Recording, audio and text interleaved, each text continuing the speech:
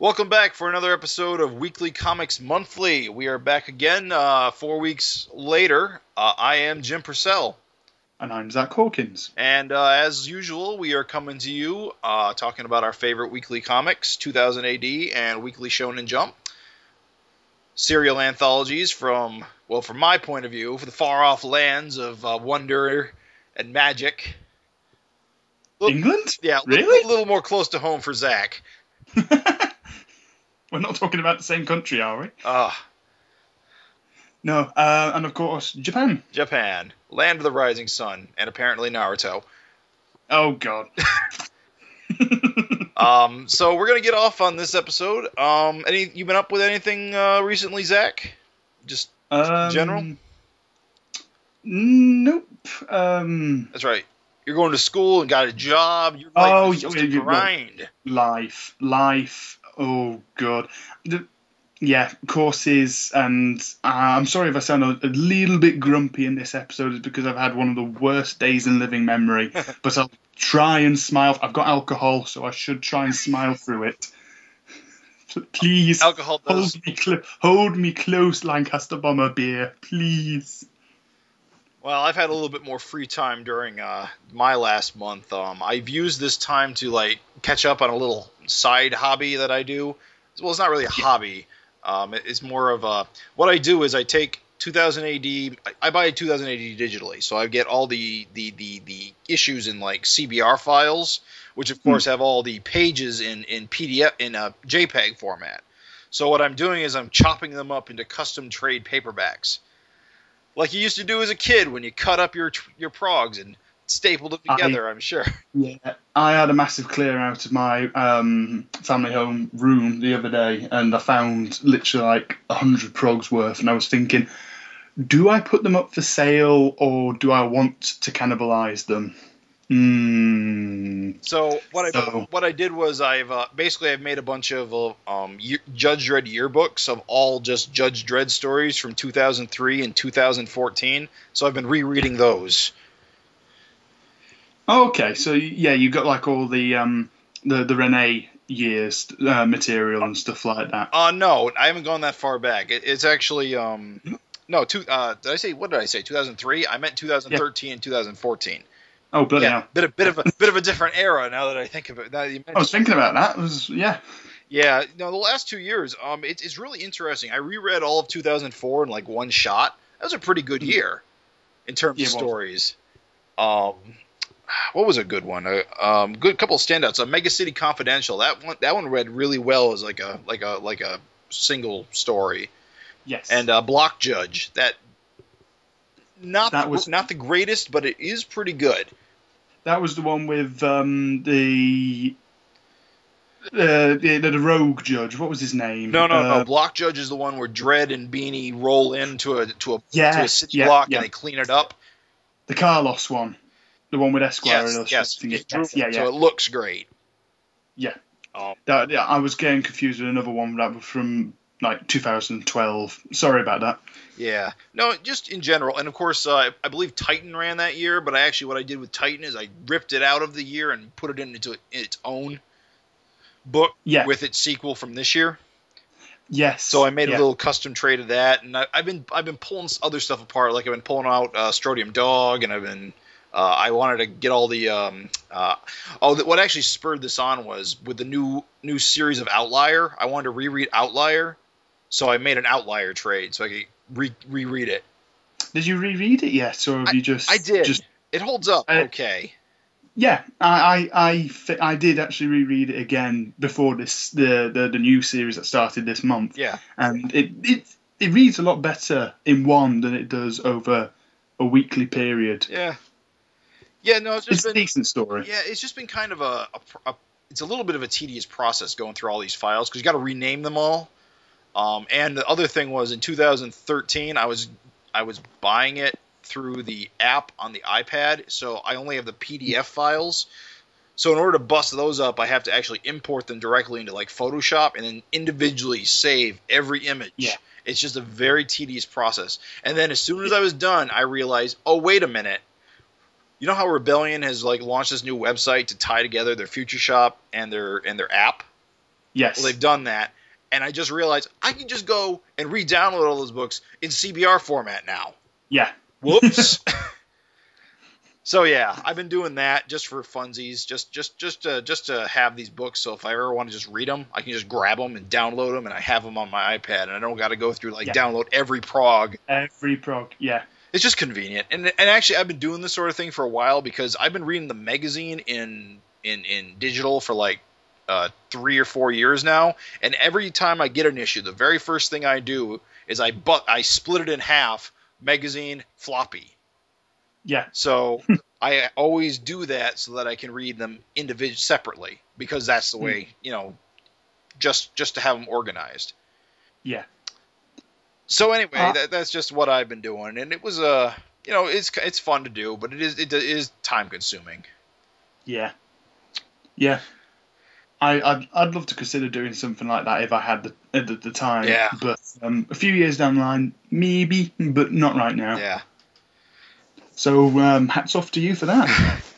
All right, so let's get into our first review. We're going to talk about Weekly Shonen Jump off the bat. We left off a few series last time that we didn't really give a lot of time to because we were running low on time.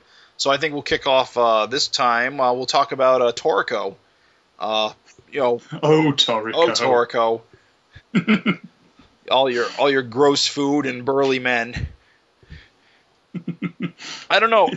Latest stuff seems to. I can't tell if the series is trying to wind down or it's building up to what. I thought that's what it was. As soon as they announced, look, all the main characters, all 5 of the main characters, and a shit ton of the supporting cast were all just kind of splitting off into different groups. Right. I thought, right, he's trying to get through all the plot threads and get them tied up quickly so we can end the series. But then he's thrown in a load of exposition points recently, like how besides the 8 kings in this land they're currently at in this kingdom, right, there's also 10 more. So we're obviously going to have to go through all of them. So I can't decide where Shimabukuro wants to take the series. It just kind of wants to end but doesn't want to end. So what you're saying is, in this arc, they're searching for these 8 ingredients, or I guess they're called the 8 kings, which are all like part of the the full course meal of some important guy. I haven't really figured out exactly what. So they've gone through the process of getting the first 2, and instead of continuing through all 8 of them in a row, they've broken up the group into 4 different groups to go get the rest congruently. Yeah. That should, cut it down on all the unnecessary bits. Like in the previous arc, we had the whole monkey martial arts hierarchy to go through before we met the Monkey King. And his hair. Yeah. Oh. What was the last arc in Toriko about again? Things are starting to come back to a head with Star June. If I remember, I started reading at the end of the last arc. There was like this big tournament that got crashed by who were they?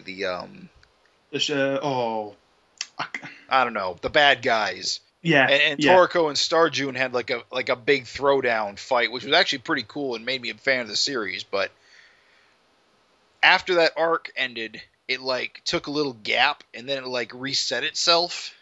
Yeah, because it took a time skip. It was a time skip involved. If I remember right, Komotatsu, the little guy, the cook, he got kidnapped. But by the time the next arc started, he was already released, which actually really disappointed me because I said, what was the point of kidnapping him? You thought Toriko was going to go and rescue him. Right. It turns out he did try, but we didn't find out until much, much later, and even then nothing happened. Right. Kind of disappointing, that. Yeah. But overall, it's a dumb, action-packed romp with the thinnest of premises, but it still manages to keep itself, consistent. I do. I really enjoy it. What always amazes me is the artwork, because at times I can just look at the art and go, that's really bad, that's really poorly done. And then all of a sudden something will happen and I'll go, Jesus, that's really well drawn.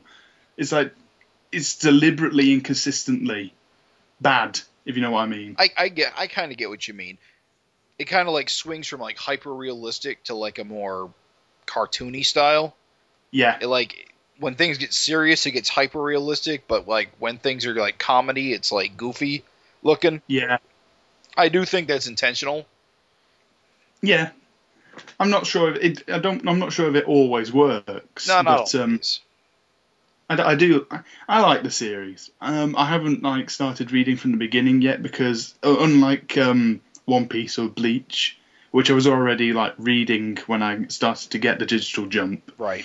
I wasn't reading Toriko, so I kind of came into Toriko midway through, and I've not started from the beginning yet. And I don't know whether I want to wait until it's finished to start from the beginning, or if I want to go back now.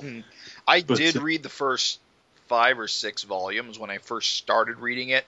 When I was reading it in Jump, and I went back and I read like the first 5 or 6 because I thought it was interesting. Yeah. First couple of volumes are actually pretty good in general. They set up the premise really well, but I stopped reading it, so I don't know if it keeps that up. Yeah.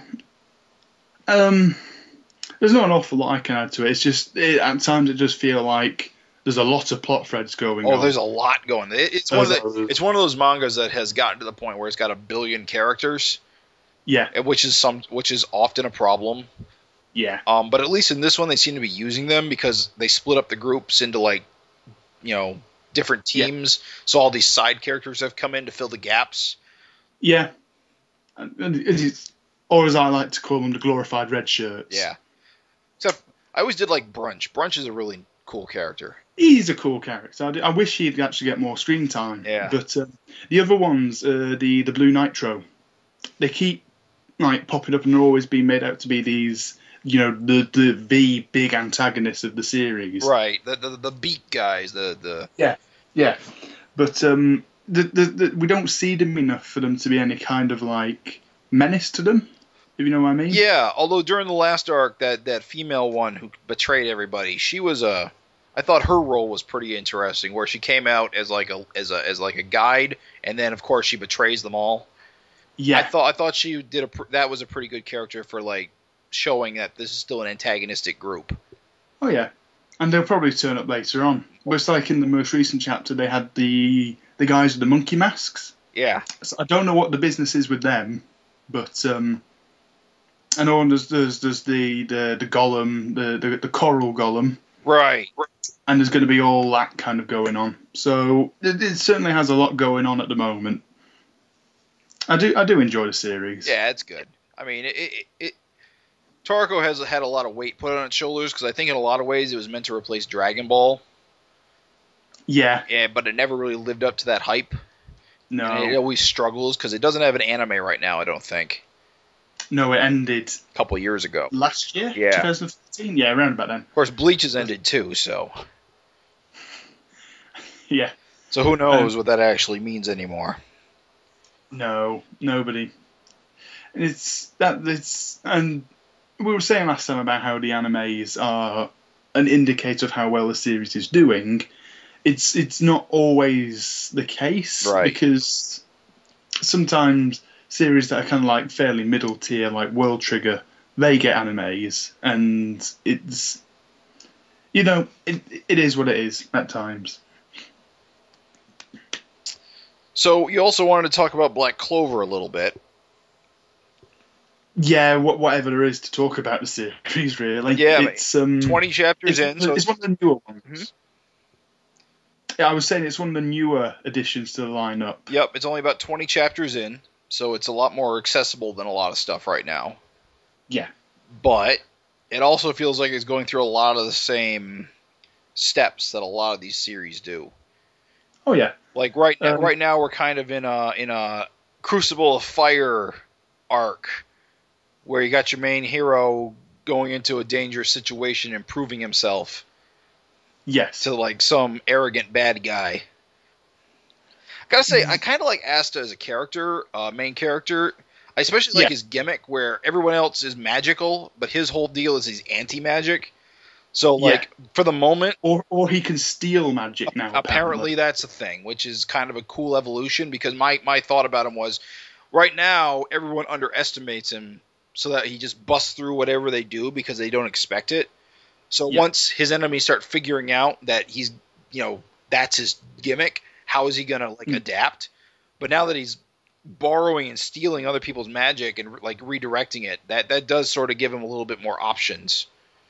There's also, I kind of thought this from the beginning, the fact that his power is anti-magic, whereas everyone else has magic. So obviously he can just cut through it using the claymore he has. Right.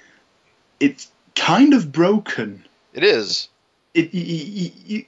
I was amazed that the current villain lasted as long as he did, because it was just, it's such a broken ability. It can be used against absolutely anything. But this new power feels like it's replacing it. Right.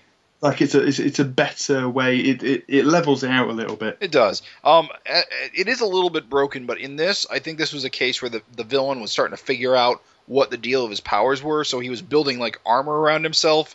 The armor itself is a physical thing, so he can't just bust through it. Yeah. So that's sort of the trick. I think that's the other thing. I've actually quite liked the Mars, the villain for this arc. He's got a tragic backstory. He had to murder a bunch of children. And his best friend, who was going to murder him. That was pretty grim, actually. As far as it can get, it was pretty grim. But it was like you were saying, Black Clover is not exceptional, but I do think it's fun. It's not something I look forward to, but I do like it anyway. Yeah, it's good to have. It's just one of those nice, for the moment, safe series that, it looks good in general, and the action's pretty good, and the characters aren't too cringeworthy. No. But you said last episode that you've pretty much planned out all of its arc. Yeah. Because it is following like the shonen formula almost to a T. Yeah, well, one of the things I was predicting is already feckin' happened, and that is the bloody fairy. Yeah. Yeah. The familiar character. That's gonna no. It's like the fairy in Berserk. It's the incredibly annoying Jar Jar Binks character. I know it's going to annoy me. It hasn't yet, but I know it is. Well, it did save the day in a Deus Ex Machina way, so that sort of annoyed me. Yeah, I don't know. I would have preferred if we got one of its rival series like Kagami Gami. Right, yes. Is on the verge of being cancelled. Of course it is. Because we can't have nice things. Can't have nice things. The other one I really liked was Cyborg Roggy, but that was cancelled ages ago. Was it? It was. I don't think I didn't really cotton to Cyborg Roggy. I really like Battle Satellite myself. No, I didn't cotton onto that one. So, no, horses for courses. But at least we can agree on Kagami Gami. Yeah, that one was good. That was really fun. But, no, of course, can't have nice things. So, what else is going on in Jump? I was surprised how quick Naruto ended. Only 10 chapters. 10 chapters are done. Bloody hell. I'm almost sad to see it go. I've enjoyed it. Well, I liked it because of, just how much sense it makes. Yeah. It's not over convoluted or anything like that. I wasn't sure about a few things. We'll talk about that later. But overall, it's pretty consistent. It's just a straight up investigation mystery story. I was actually more surprised that Naruto himself had a large role in this when I thought they were trying to push Boruto because of his movie. That was the other thing. Boruto was obviously advertised on the cover and stuff like that, so I thought, he's going to be the main character. He was in like 2 chapters. And I did like the fact that it did mostly follow what's her name? Sasuke's daughter, Sarada. I still can't tell if she was actually Sakura's daughter or not, if that was clearly established. I think it was meant to be left dangling for the movies. Yeah. But that didn't bother me too much. What did bother me was how quickly the bad guy was dispatched. Yeah, I did like that. I did kind of like the fact that the people he was exploiting turned on him. I thought, and they did it quickly and suddenly, and it felt like a real surprise. It felt like a climax. It didn't feel like a climactic, fight, but it did No. feel like a climactic moment. Yeah, that's fair enough. The artwork has been a lot better this time around as well. Actually, Yep. there was less rubble. Better choreographed. I could tell where people were at times. Yeah.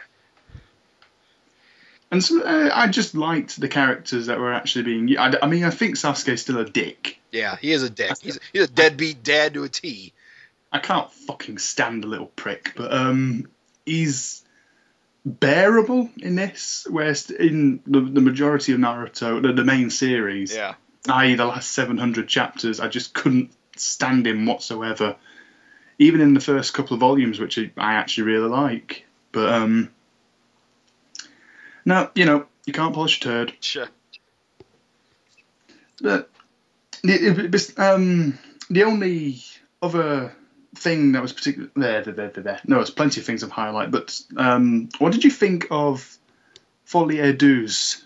That one shot that we had a couple of issues ago. Polya. Oh, yes, the one that was done by, I think, were they American? They weren't Japanese. I knew. No. They worked, from what I've read, on Stars Monthly, which I know was on as one.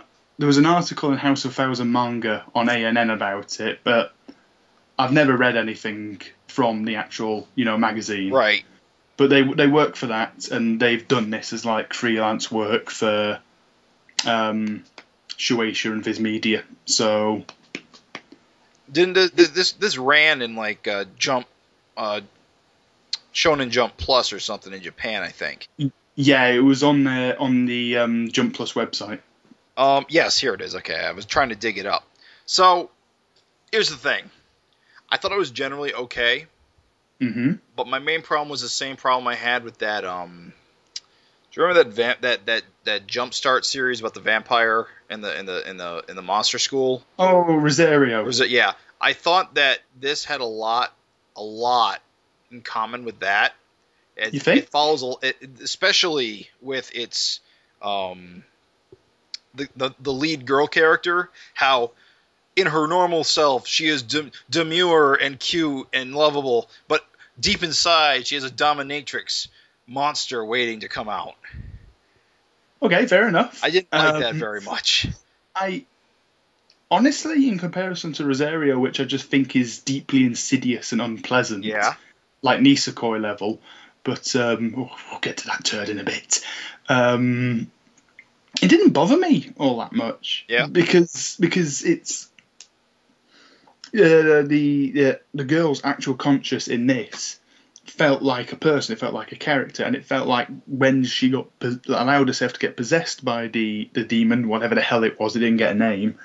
It felt like that was the personality of the spectre, of the thing. It doesn't feel like it was the same character. It was like two different personas, if you know what I mean. Right, yeah. So in that case, it doesn't bother me as much, but I get where you're coming from. Yeah. It's the lesser of the two evils, in my opinion, by a stretch. Yeah. I thought I did like it, and going over it again, it had a level of like action and violence that I enjoy. Yeah. Even if it was a little cliche in places. Yes, true. I'd like to see more from the creators. I'd like to see them do another one shot. Yeah. But it was good. I enjoyed it, especially in comparison to some of the one shots we've had before now. But it was nicely self-contained, and I think it had a nice style to it. There's not an awful lot I can say about it other than, it was nice because it's a one shot. So right. It was fun. I take your obviously comments about the ambiguous nature of one of the characters, but I felt overall none of the characters were particularly offensively bad, or cringeworthy. I had something else to say about it, but I'm blanking all of a sudden. Oh yeah, one thing that was kind of weird about it, and this isn't really this is a compliment, not really the dialogue text. It's weird to see that fit the boxes. compared to actual manga because they're trying to cram English into boxes that aren't made for it. Yeah, I see that now. Yeah, looking at it, I'm jumping between it and One Piece. Right. It's just Yeah. It obviously it was written in English first. Yeah. It'd be interesting to see in Japanese then whether it's if it fits. It just looks weird. Yeah. Yeah. I didn't spot that. Yeah, it's just cool. It's just one of those things that you read enough foreign comics and English comics, you can tell when you're trying to cram in something that doesn't quite fit. Yeah, this was a problem. This was a problem with a lot of the old European English translation of European comics as well. Is that it just didn't fit the text bubbles, so they had to expand them. Right. And of course, that just messed up the whole panel framework. So it's nice to see that this actually works. And there was something else. The actual placement of the word bubbles seems a lot more English American, because in some manga, when they put in the word bubbles themselves, they like put it over like important art information. They just like slap it over top of someone's face just to put it there, and the placement of the bubbles here just seems more deliberate than your typical manga. Yeah, it just seems more like how an American style would do it. How you would plan the page out to make sure you have room for all of your voice bubbles. Yeah, I see that now. So yeah, I just thought that was an interesting observation. So. Yeah, I thought it was an interesting little one and done. Anyway. Yeah. But there's not an awful lot else. There isn't really a lot that can be said. It's a Victorian Gothic horror action comic. It was worth reading. Yeah. It could have been a lot worse. What else? My Hero Academia has been pretty good. Okay, let's talk about one of the Hero comics. Hero Academia. Gran Torino. Yoda or not Yoda? I don't know, I've kind of been reading him more like Midget Batman. He's kind of got... Yeah. I've got this image of Peter Dinklage dressed up as Batman now. Jesus Christ. That's about right, actually. But this has been an interesting little like training arc. Yes. Where, of course, our hero... I'm very bad with names. See, I have this weird thing about... Midoriya. I have this really weird thing when I'm reading manga. I don't actually read the names that I can't pronounce. I just know who the characters are when I see them. Yeah. So I know what that's like. Yeah. No, that's fair enough. Yeah, you're on about Midoriya. Yeah, Midoriya. He's we're just after the tournament arc, so now we're into he wants to get stronger, so now he's trying new things with his abilities, and he's got this mentor now, like Master Roshi, the turtle hermit. Oh yeah. Because he's eccentric and weird and old. Yeah, this is the thing. Gran Torino is every old man in a shonen manga ever. Dialed up to about 11. Yes. I do like how he's a fun character. I do think he's not annoying or anything like that. He has actually added something to the series in that he has not only his relationship now with Midoriya, but also his history with All Might. So right, yeah, because he was All Might's teacher. Yeah, it beat the shit out of him as well by the looks of it. But I just had a funny thought because I was reading a bunch of Judge Dredd when he was first introduced, and he was acting like a little bit aloof and senile. He's like Mrs. Grunderson. Yeah. Yeah, he's like a superhero version of Mrs. Grunderson. When he just so happened to be walking around with a plate full of raw sausages attached to each other in like a link, and they're covered in ketchup or something. It just so happens to fall on the floor with them. And the fact that he can't remember anyone's name. Yeah, he is Mrs. Gunderson, actually. Does that make Midoriya Walter the Robot? A little bit, I'm sure. Going to be toasting shoes in the next issue. But, no, I've liked it overall. But the other story arc has obviously been the Hero Hunter. Yeah. And him now seemingly teaming up with the villains from I don't. Have you read? You haven't read I that. haven't. I still haven't read the early stuff. So these guys are not new. They've been around. They've been around. Hand face guy. What's his Hand deal? face guy. Yes, and teleporter dude. Oh, he's a teleporter. Okay, I was wondering why he was asking about if he could get rid of him. Yeah, he can like fire a ball at them, and they, at the end of the most recent chapter, there was that black circle atop a tower. Ah, that's him. That's what he could do. All right, that makes more sense now. What did you think he could do before? I don't know. I just thought he was a shadowy guy.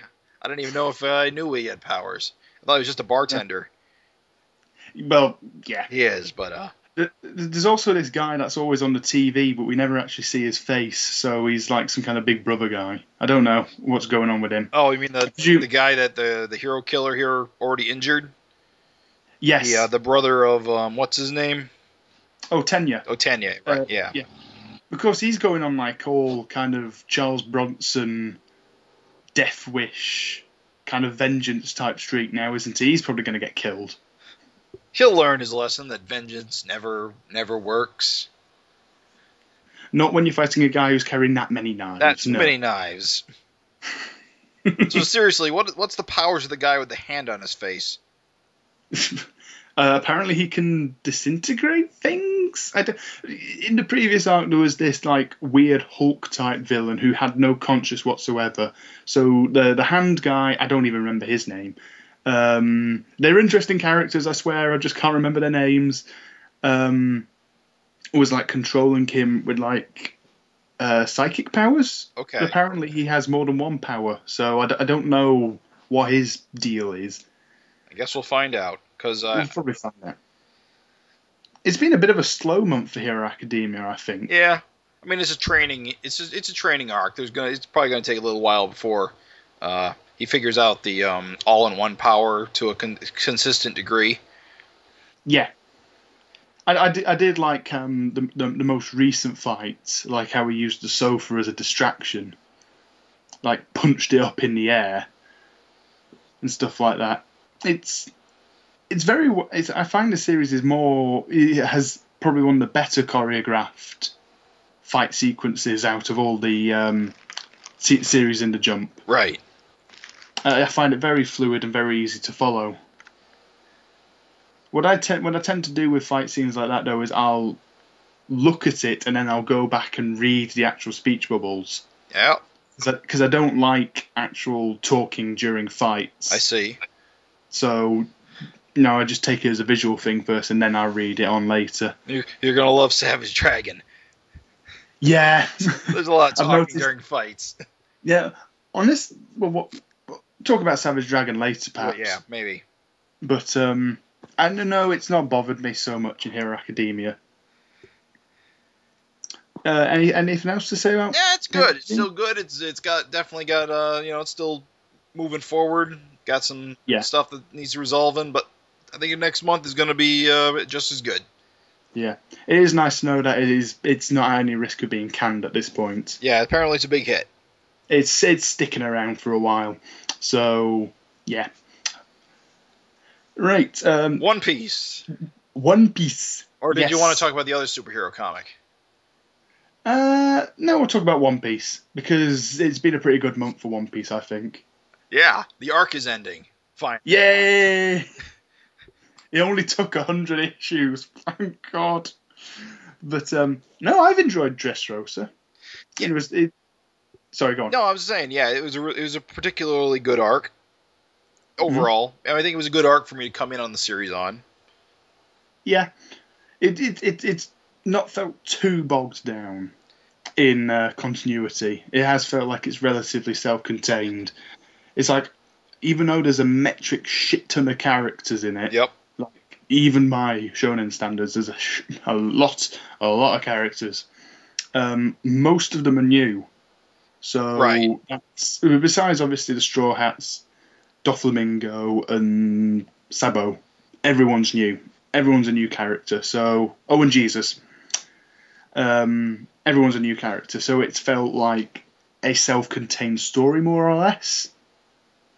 So King Riku and Violet and Rebecca, and they're all new. Yeah. Red Sonja analog. Yeah. Yeah. I've enjoyed it. It's nice to see that Doflamingo is probably out of the series now. Really? You think he's done? He's probably done. He's not coming back from this. Because this most latest issue doesn't have any Luffy or Don Flamingo in it. No, it's just everyone else reacting to it. Right. And No, I'm curious what's going to go from here. Like you said, there's a whole bunch more of these Dons for him to go through. So yeah, it's because obviously Doflamingo had all his benefactors, and they're going to be the villains from now on. Yeah. But there really isn't any his arc. The arc that he was kind of like hinted at all the way through the series, which is Dressrosa. Right. It's kind of been wrapped up now. I don't see him being of any use to the plot in future. So if he's not dead already, right, he's probably gonna die. I could also picture because he killed his brother in the flashback arc. Right. There could be some kind of symbolism going on there. You don't know. You don't think he's gonna pull a Vegeta, become the great hero sidekick? Well, we've already had that. Oh, yeah. That was Robin. That's Law, right? Oh, Robin, of course. Yes, she was a villain. But no, yeah, it's I've enjoyed it. Yeah. What was I about to say? I was about to say one thing that did kind of annoy me was that it's just Luffy is the only guy who could beat Don Flamingo, and apparently it's because D's are god killers. Yeah. It just seems like one of those like Super Saiyan things, and it sort of bugged me that your hero is the only one who can ultimately save the day for reasons. But what you gonna do? What are you gonna do? It is also slightly unfortunate now. Every time I read The Power of D, I just read it as The Power of Dick. Sorry, Oda. I'm not even sorry. Doesn't translate. Sorry. No. Doflamingo was defeated by the power of Dick. I'm so childish. Yeah. But nah, it's been a good month for One Piece, I think. Do you think Doflamingo has like any potential as a character in future? I don't know. I don't know enough about the guy. I just think as the big bad villain, redemption arcs just seem typical. Yeah. I don't know. Who knows? Maybe he'll surprise me. Could be. Oda, I mean. Because Oda doesn't strike me as a kind of writer who kills off his characters. He just seems to accumulate more. Yeah, he does that. I think out of like all the main characters over the history of the series, he's only actually killed 2, 3 off. But yeah, you can't tell him what to do with his own series, and if he decides to keep Doflamingo, he's not going to detract anything from the series. Right.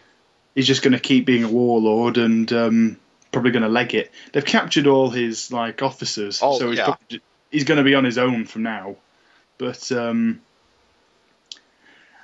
yeah, it's been a fun month, I think. But it is nice that in the next couple of chapters it'll just be wrapped up and they'll head off to the next island. Well, be interesting to see where that goes. Yeah, because half the crew's actually at the next island already. Are they?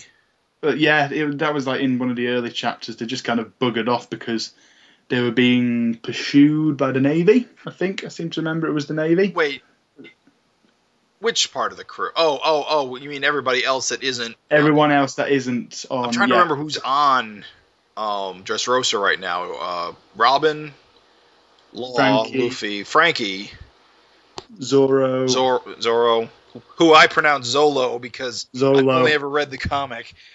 That the thing is, that's an in-joke because back when the One Piece anime was adapted by 4Kids, right, with a legendary atrocious dub, right. It's really bad. Just Google the One Piece rap. It's oh. I know the One Piece rap. I think it was the main reason I didn't watch One Piece. Oh, it's brain cancer inducingly bad. But no, yeah, I think they named him Zolo as just like a joke, just to piss off the fans because manga fans are Yeah, I just thought it was that LR thing. I- They're pronounced the same way in Japan, so both ways are correct. I'd have to go. Just 1 second. I'm going to go and have a look in the volumes I have. Oh, I know it's spelled that way in the volumes. It is. And it's. Yeah. Now I'm just confused. Yeah, well, I believe it's always been written as Zolo, but it's always been pronounced as Zorro. Yeah. I believe there are two theories on that. One, it's the LR thing, and two, they don't want to write it out as Zorro because of like legal reasons with Zorro. Yeah. Yeah. Now I think about it, I always just kind of subconsciously read it as Zorro, and now I see it's an. I don't know. I see it as an L now, and I'm not going to be able to unsee it. Oh. Sorry. No, don't be. I didn't even know it was pronounced Zorro until I was watching a bunch of. I know every rich time I see parodies it, I'm going to online. have the One Piece rap in my head. Oh. With a bit of luck, this alcohol will kill me before the end of the episode. Please. Blot it out. But no. Yeah, One Piece. Shall we move on to the other one series? The other one. That also is ironically following a similar storyline as My Hero Academia with the hero killer. Yes. Oh, it was Garo. Garo. He's say Tom, Kate Baldy hasn't really been in the last couple of issues, has he? Which isn't unexpected. He's the kind of character that you can't really use all the time. You sort of have to tell the story around him. Yeah. He turned up in the hospital with the bananas. He did. Yeah. With our and he actually almost what's the word I'm looking for? It's almost like he didn't actually intend to give him the bananas. He just happened to have them with him. And that's the kind of character I like. I like him because he's so human. He just does these little things, and he's expected to be this superhero, but he's kind of an arrogant dick, really. A little bit. But of course, our favorite character, Moomin Rider, is here. Yay! Well, gets beat up again as he does. Every time. I mean, the second he turned up, and it's like Garo just turned up in front of him, I actually went, no! You do not beat up Moomin Rider. He is precious and perfect. You do not hurt him. He got the shit beaten out of him anyway.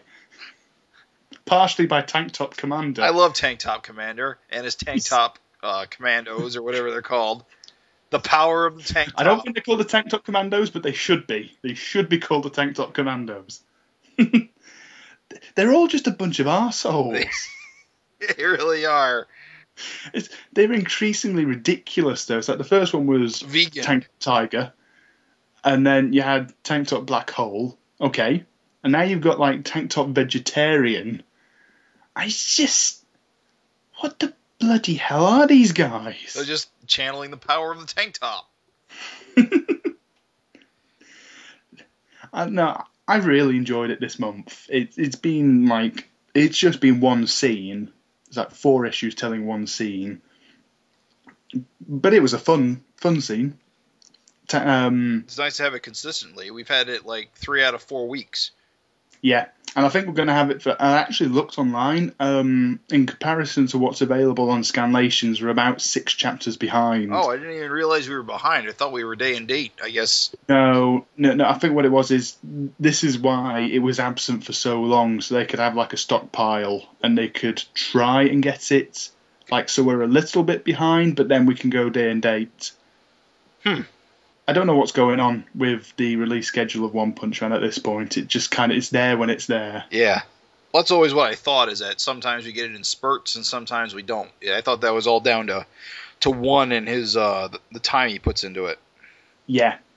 Also, the time your art puts into adapting it. Right. So, and it's the fact that he just doesn't stop with what he's done. He'll go back and he'll redo chapters. Yeah. He'll completely redraw things, which really annoys me, because I know when the collector's editions come out, I'll only have one version of it. So I look at it and go, that's not the one I wanted. It's not the version I wanted. Yeah, you'll get the latest one. Yeah. But, no, I do look forward to Saitama eventually just doing the one-hit KO on Garu because he's a bastard. Yeah, he is. He's fun. He's a fun character. I do like him though. He's going after Hero King, so that'll probably put him right on Saitama's doorstep. Yeah, because of course King can't do jack shit. No, he cannot. Of course, he'll probably have to go through Genos first. Yeah. I wanted to say something real quick. Something I didn't really talk about last time. Is it me or the covers on Weekly Shonen Jump's getting better? Like 4 weeks ago, that One Punch Man cover is like the best cover. Yes. I think the thing is with it, unlike 2000 AD or indeed any other magazine, Right. Weekly Shonen Jump does not have commissioned covers unless it happens to be the cover that was used at Shonen Jump for that week. Right. So it's like if the Shonen Jump in Japan uses a series that isn't in the English Jump, they'll just use a cover from a collection for a random series that is in the English Jump. Right. So it's like, I think that One Punch Man cover from like number 29, I think that's one of the volume covers. That makes sense. I just liked it because how mad he is about that Super Nintendo controller. The only thing that would have made it better is that the controller had actually exploded when it hit the ground. And the fact that King's just not phased, he's just got his normal face. And the next issue with Luffy on the cover, I thought that was just a really good rendition of Luffy. Yeah. And this last Naruto cover, I mean, it just looks nice. Yeah. There's obviously... and also the Hero Academia one from number 25. Yeah. Yeah, that one's a really good cover. That's the one I forgot to talk about last time. There's some really good pinups for Hero Academia where they do like mock-ups of American comic covers with... Yeah. I thought whenever those show up, they're pretty clever. Yeah, they are. It's like there was the one with Bakugo standing in amongst the rubble, and he was just like... It even has like the American image icon on the top left-hand corner. Which you don't even get in comics anymore, I don't think. No, not a lot. No, unless it's Marvel trying to play the old card game again. But no, there's been some good ones. Is there any other series you want to talk about in Jump? Nothing in particular. I did want to. What did I want to say? I wanted to say, yeah, nothing really. Seraph of the End was pretty good. Well, actually, Seraph of the End kind of lost me a little bit. Now, you see, I liked this chapter, so wow, we're just going to keep going around in circles, aren't we? But no, I liked this one, but I wasn't sure about this month's Blue Exorcist. Yeah, not much happened. No, it also helps there was like a metric shit to the characters that I just don't know who they are. Right, it was like because Blue Exorcist was like Toriko. It was a series that was running, but I hadn't read it up to that point. I just read them as they were just a bunch of like old organization officials that you didn't really need to know. They were just kind of there to explain what's going on. Yeah. Yeah. Okamaru is just being mopey.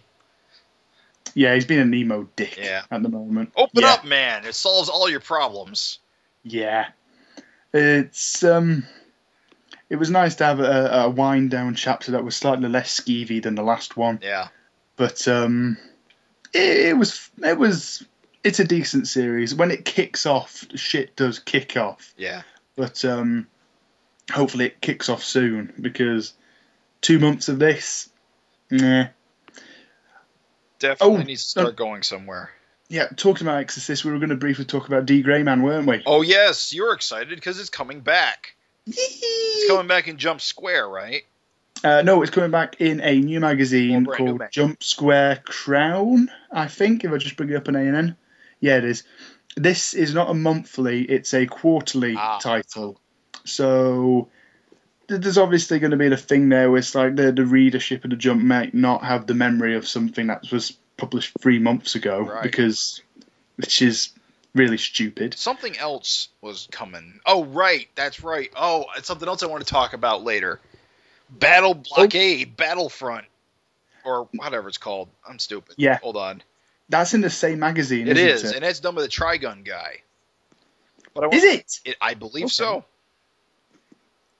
Right, okay, that's just shot pretty high up on my to read Well, list. I I've not read it. I wanted to talk about it a little bit more because I've been watching the anime version of it, and it's quite good. It's quite Do you good. remember how we liked Stealth Symphony? It's a lot like Stealth Symphony. I need this. Yeah, it's on Hulu. I don't know if you get Hulu over there or you get the same stuff we get. Yeah, we have Hulu. But if you got a Hulu subscription, it's on Hulu. Okay. Let me just confirm the name because I know I just butchered it. Battlefront Blockade. Battlefront Blockade. It's just like a really over-the-top action show. And like I said, it was created by the guy who created Trigun. Love Trigun. And so, Trigun, yeah. It's fun. It's just fun. Yeah, and this is why I'm excited for D Grey Man, because Right. D Grey Man was a series that was published monthly alongside Blue Exorcist until 2012, and then it just stopped. It wasn't until later I realised that was because the author and the artist, she was in an accident which broke part of her rib cage, her upper shoulder, and her drawing arm in 4 places. Yeah, that's gonna slow you down. It is gonna a bit, but amazingly, she came back and she's doing a series now. Each chapter in like this quarterly series is going to be like 70 pages, so it's a pretty bloody big. The entire book is 70 pages, or each chapter is 70 pages? Each chapter. Holy is crap, 70. that's a lot of pages. That is a lot of pages. So obviously you can understand. I know Viz are going to continue publishing it in the collected editions anyway because they've started, so they might as well finish. So what's D-Man Gray even about? I've never actually read it, or I think there were animes for it. I've never watched it either. There is. The reason I remember to talk about it is because it's another Exorcist series. Okay. So, however, the main difference between Blue Exorcist and The Grey Man is, whereas Blue Exorcist just uses religious imagery because it's cool, The Grey Man is a series that's borderline like Cerebus the Aardvark controversial in how it deals, in how it explores the religious institute. My bed is really bouncy at the moment. Sorry, it's making weird noises. It's okay, I can't hear it. Thank God. But it's like the main villains are like the Pope of the world. It's a very, very powerful individual, but he's depicted as being like a very seedy, nasty individual with like, I'm not even going to discuss the things he does on the pages. It's pretty grim. But it's a pretty dark series. It has a lot of like Shonen Jump tropes. It's like the main character has a power that manifests in his arm, in his hand, the innocence. But yeah, it's a pity it's called Innocence because there's a lot of jokes about that. It's a really fun series, and I'm glad it's coming back. I know I said it's just said really dark and seedy, but it's also really fun. That sounds contradictory. Yeah. But it was one of the first series I actually got into, so there's a bit of a nostalgia factor going on. But at the same time, looking at other series like Bleach and what was the other one? Soul Eater, which I started around about the same time. Right. It has held up in comparison to. Have you watched the anime? No, I've never watched the anime, so I don't know how faithful it is. Okay.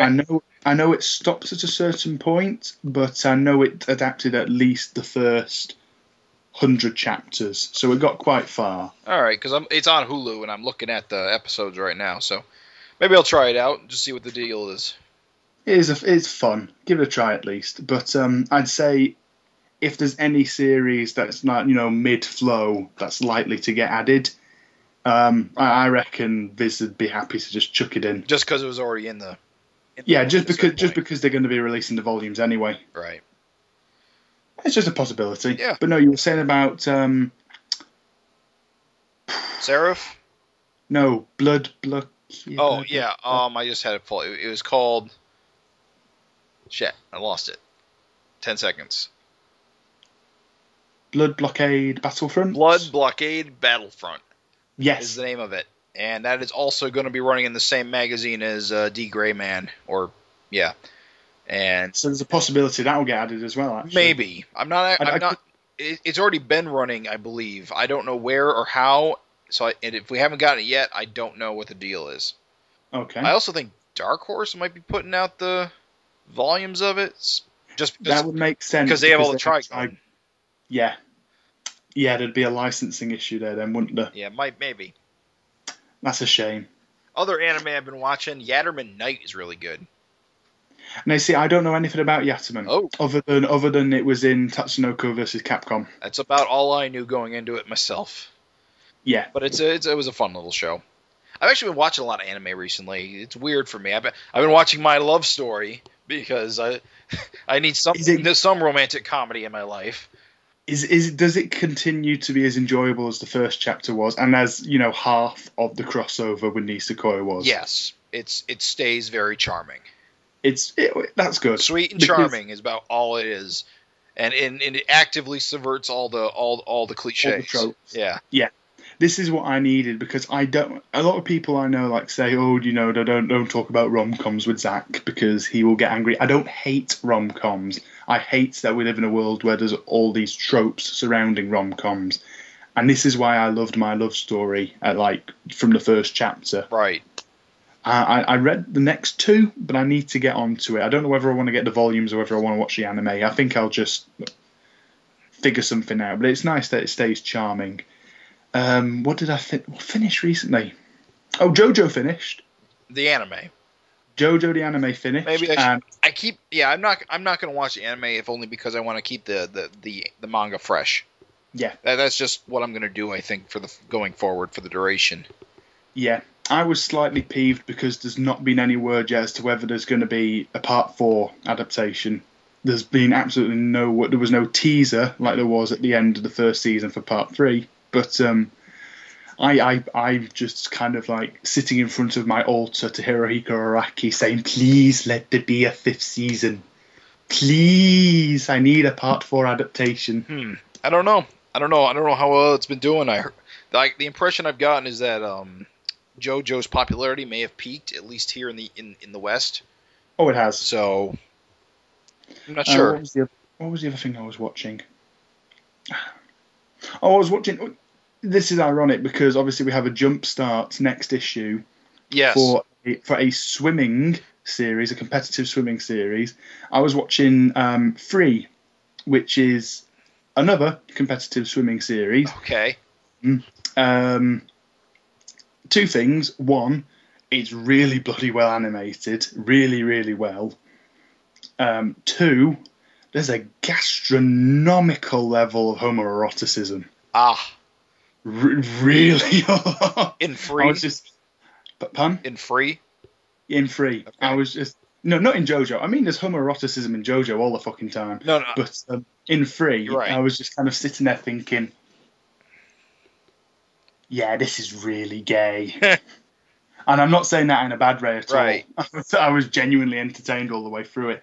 It was a really fun kind of slice of life series that had, Cross Menage? Yes. That had in Jump a while ago. It was a sports series that didn't ever kind of fall into the romantic tropes or the slice of life tropes. It just kind of did its own thing. Yeah, there was a romance arc, but there wasn't a love triangle of any real significance. No. So it didn't fall into that.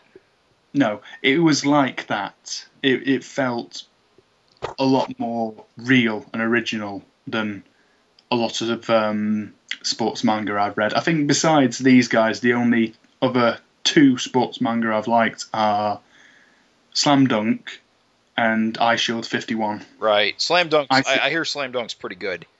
It's really good. And then, of course, Eyeshield 51 was Murata as well. Right. And so only sports anything I've ever really liked is Ippo. I've not read that one. Yeah.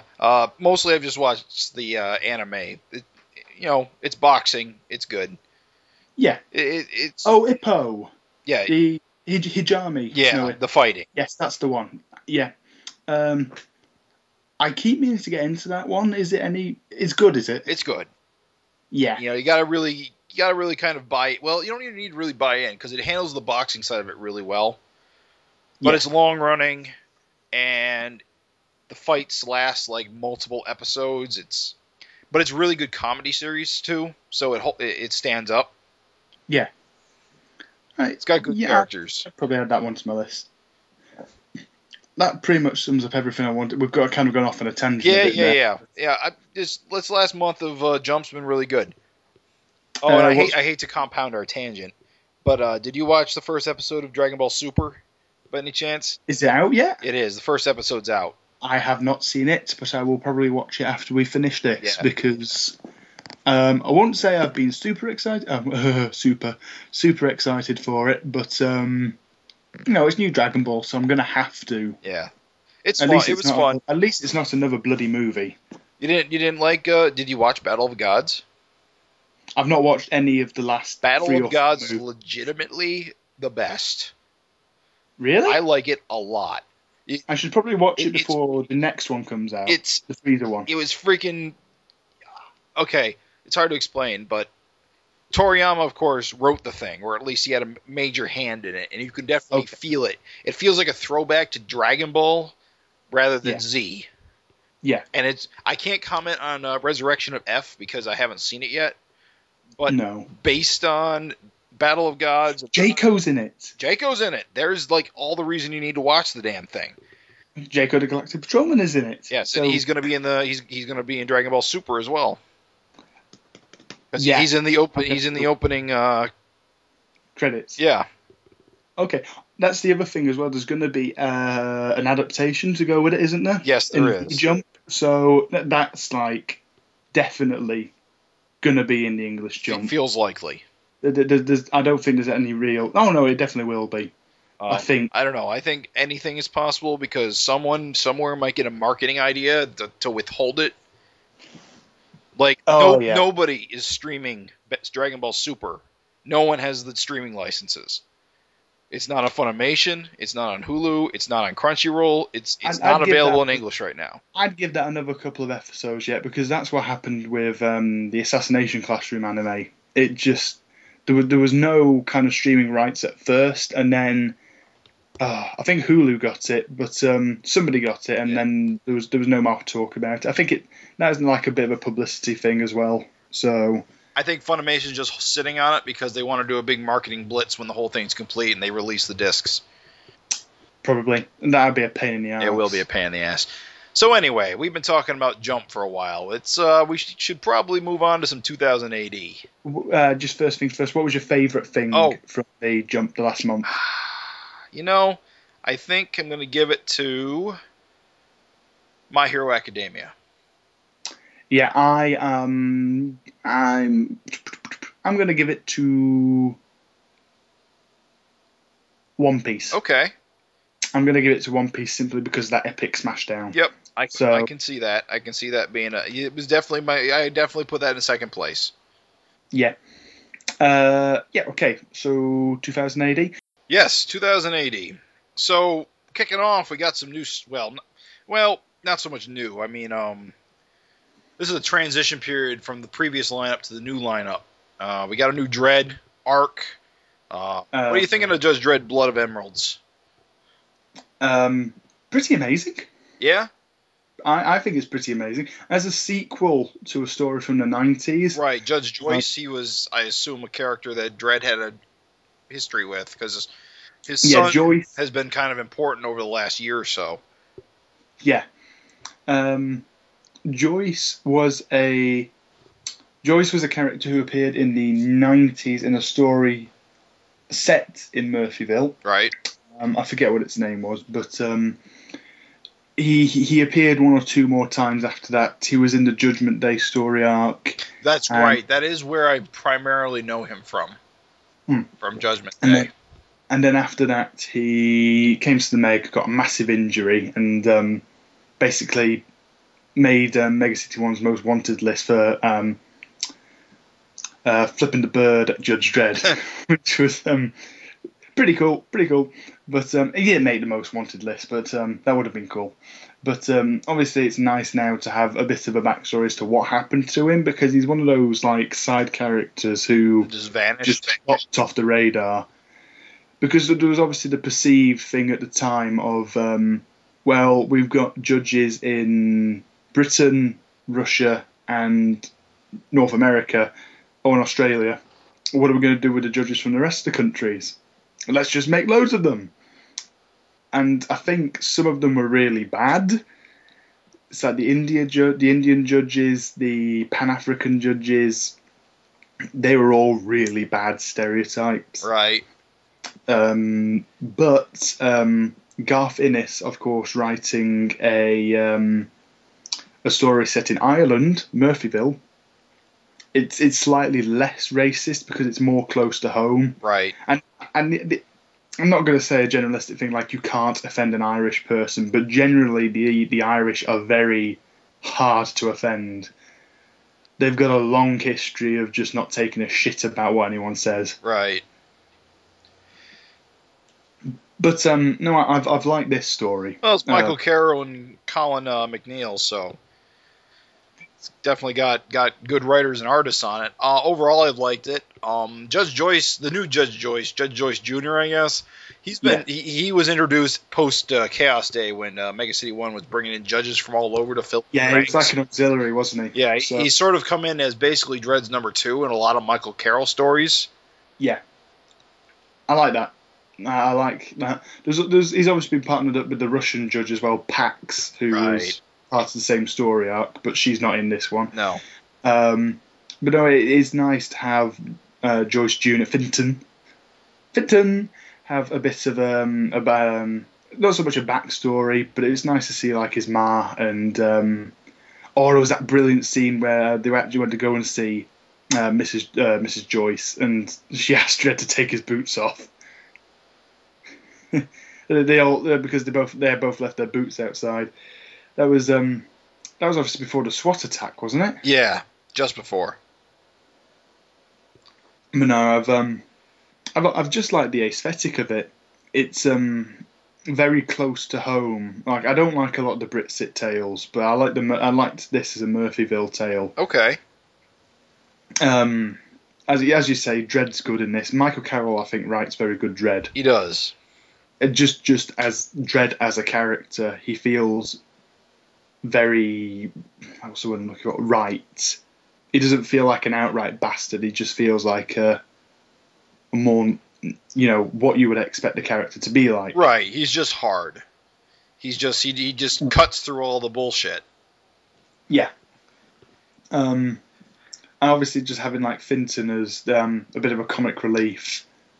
I've liked it. It's also I've had to introduce new characters like the chief judge of Murphyville, his deputy, and yeah, I missed the fact initially that the chief judge was at the pub.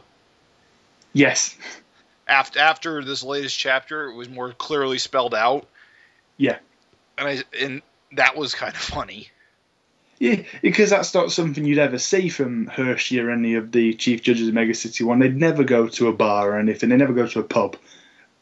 But just to have like a working class head of office it's cute. It's a very cute, well written. But Dredd doesn't like it very much. No. What do you have, Dredd? I certainly can. And that's why Carol gets Dredd. Yes. And obviously there's the bit where the random guy comes up to him. Oh, come here. And I apologise for the bad Irish accent. Oh, come here, Dredd. I'll buy you a pint. And it's like, take a hike. Now, I just kind of liked how this arc has been sort of like escalating, where I didn't really think it was going to be much, but it's turning into a major international incident that may probably have major consequences. Yeah, because they mentioned not only were the Murphyville judges there, but there were Brit-Sit judges there. So if the Brit-Sit judges get gunned down, shit's going to go down. Because Brit-Sit is currently more powerful than Mega City 1 because it wasn't hit by the Chaos Plague as bad. Right. Something I also picked up that I wanted to mention. Do you remember the sequel to Titan that ran earlier this year? Oh yeah, Enceladus. And there's a panel in this story that alludes to something possibly happening in the future. Yeah. Where he talks about check with weather control. It's getting freezing out here. It's feckin' freezing out here. Yeah, that I don't know what accent that was, but yeah, I did pick up on that. At first, I didn't notice anything about it, but then somebody on the forum mentioned it, and I went back and I looked. I went, yeah, I didn't realise that. It's definitely going to be something. It's probably set in CG. Probably Rob Williams will write. I don't know if it'll be a mega epic, but it's definitely going to be a third part to the Titan trilogy. Yeah. Well, it's like people were saying. There was Enceladus New Life. In a couple of weeks, we'll have Enceladus Old Life. Yeah. Could we perhaps have Enceladus Low Life? Ooh. I didn't even think about that. Yes. Wait, is that actually confirmed? Enceladus New Life? That's the next one. Yeah, because there was a press release. Yeah, that's going to be when this one's finished. So it's Rob Williams and Henry Flint again. Okay, excited about that. And the thing is, do you remember? Of course, we've just stopped talking about Blood of Emeralds here, but do you remember in the Low Life Christmas special that was in the last Prog 2015? There was the Low Life special in that. Vaguely.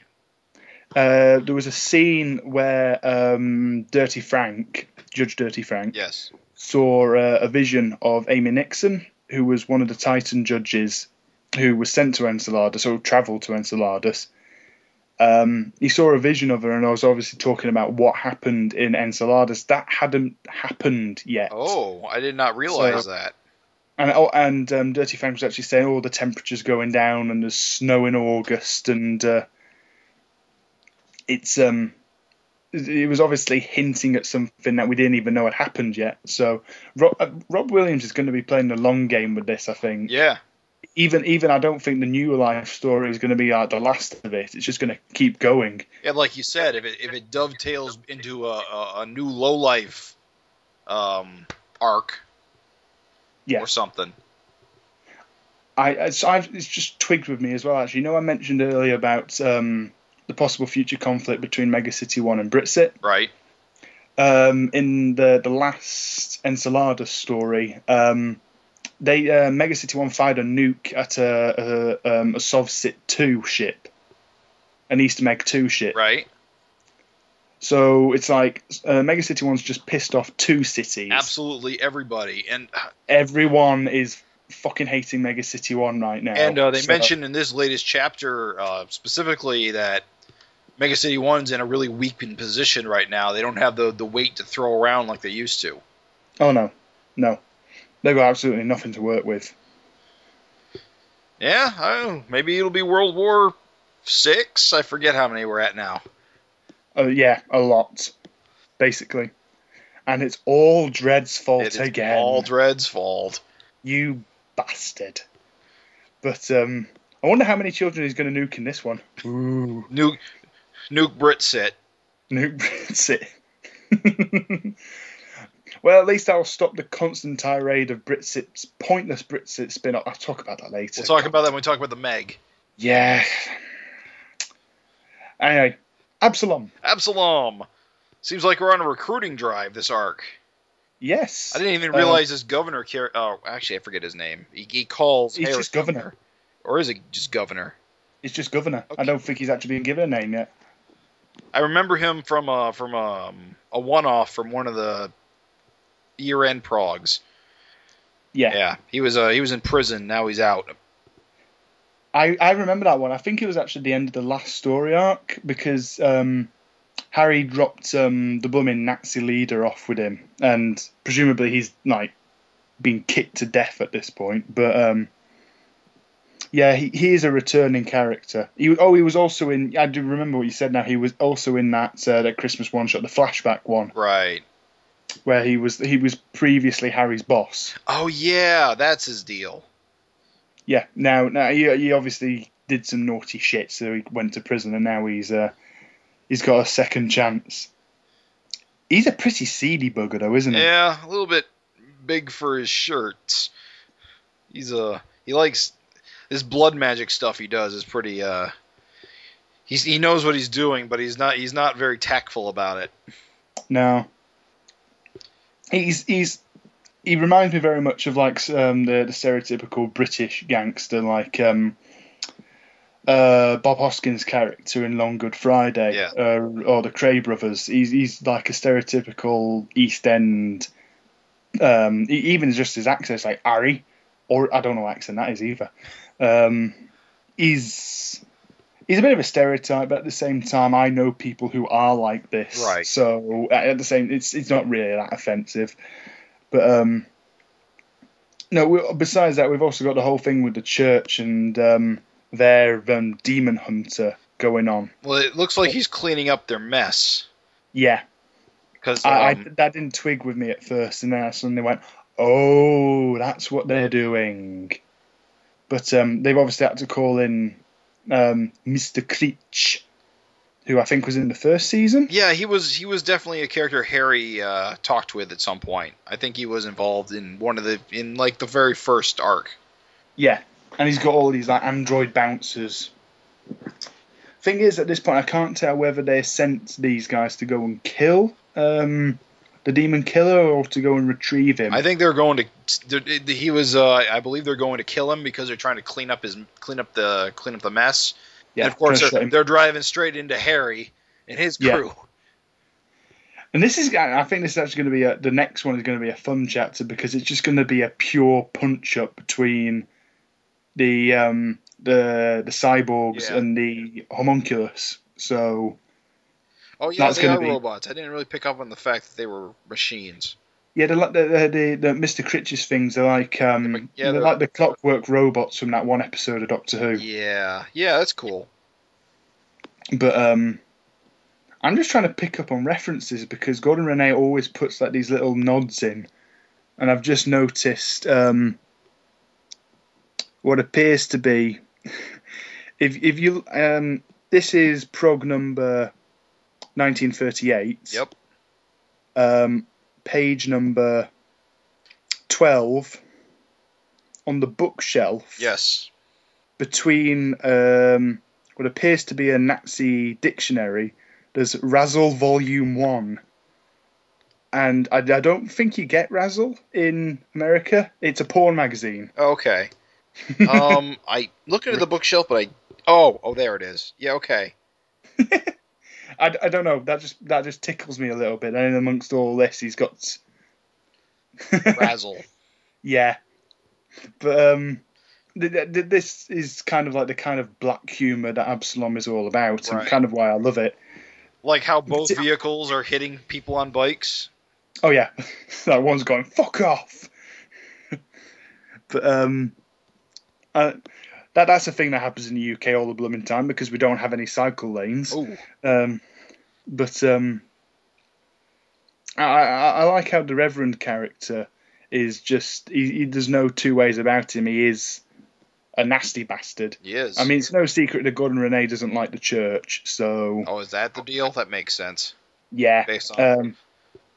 I think pretty much the majority of people who work for 2000 AD don't like the church. So that's the beef. They get kicked around a bit. Yeah. It's not that. Anyway, but what have you thought of this story arc so far? Absalom? Absalom. Well, I've liked it a lot. I like Absalom a lot. It really can't do much wrong. I do kind of like where this story arc is going in particular, where at first we think this kid's the bad guy, but now it's becoming more clear that he's just being manipulated. Yeah. So now you feel for him, and he's going to become a member of Harry's crew, isn't he? Oh, unless he gets killed off or something.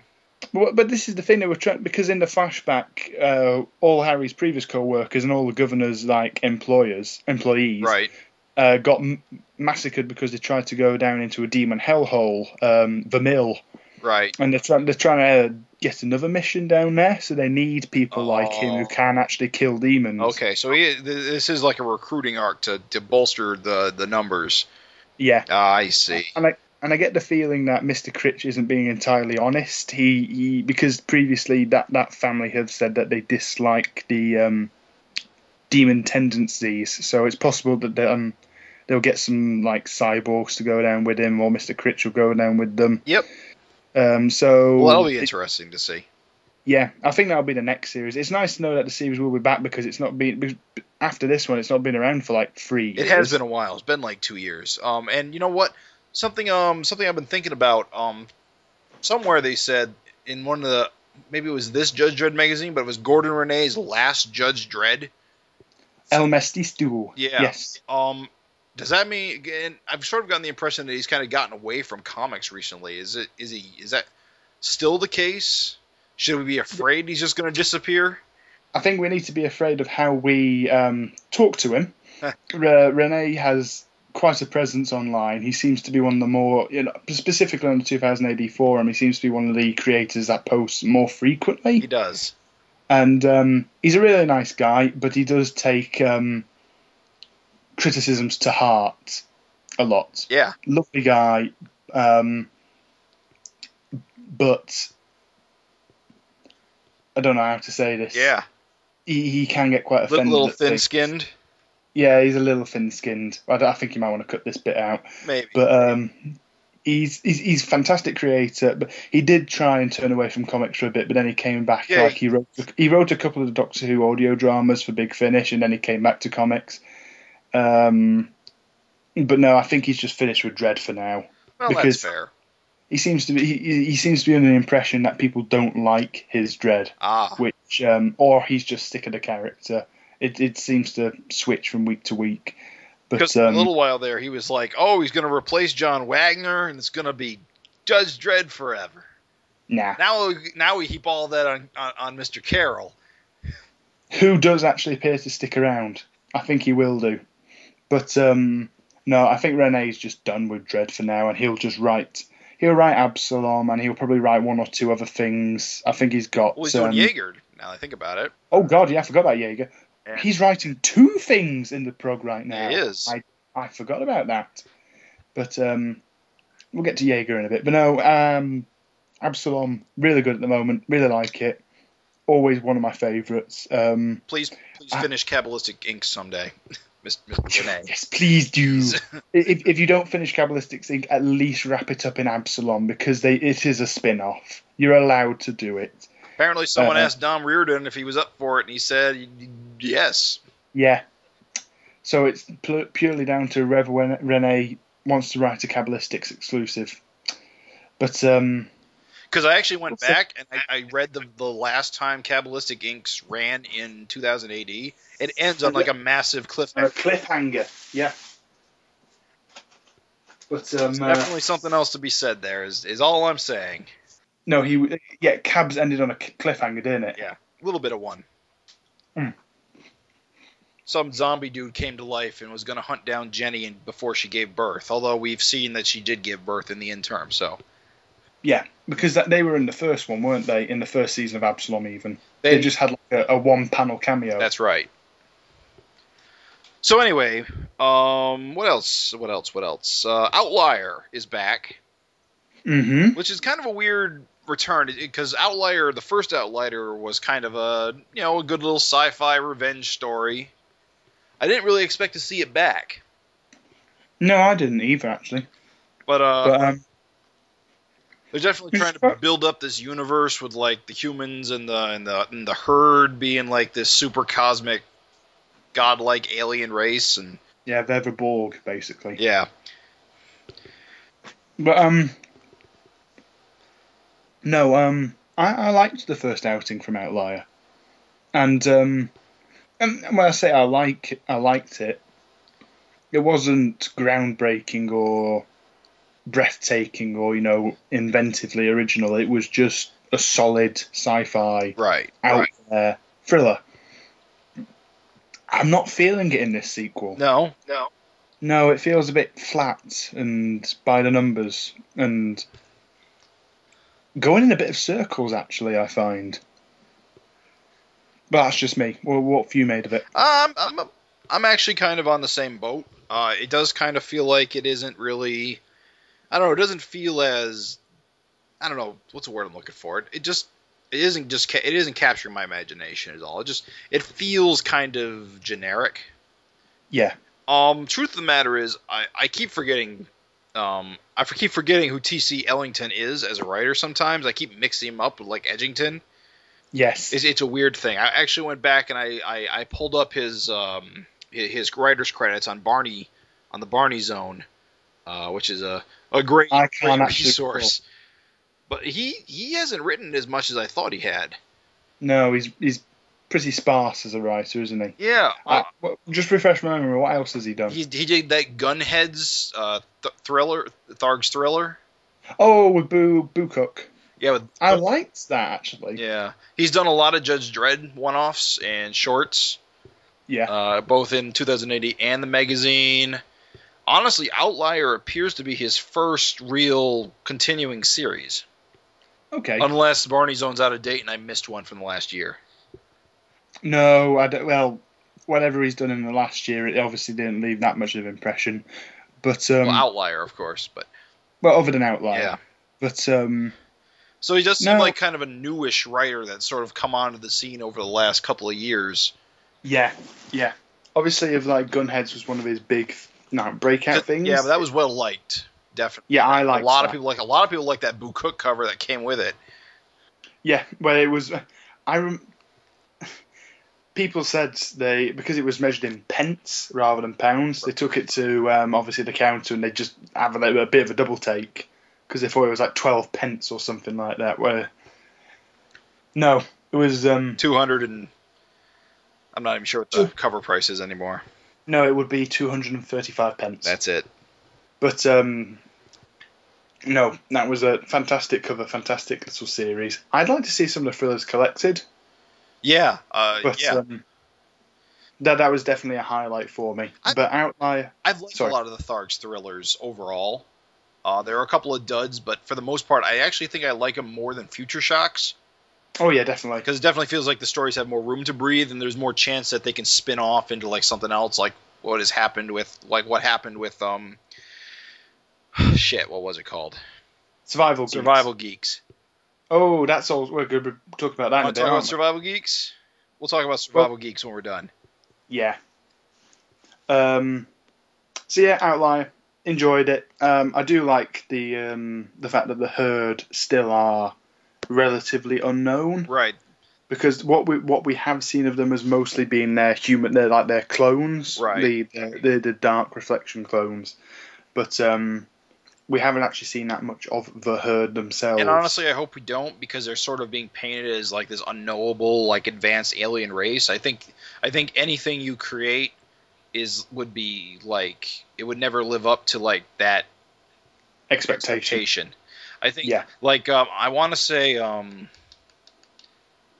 won't even talk about it. I was going to talk about Damnation Station, but I'm not going to go down that road. Yeah, that's a big can of worms. Yeah. But no, Outlier it's just kind of comfortable for me. I read it, no consequence. I don't get angry about it, like Slain. What? But, right, yeah, Slain.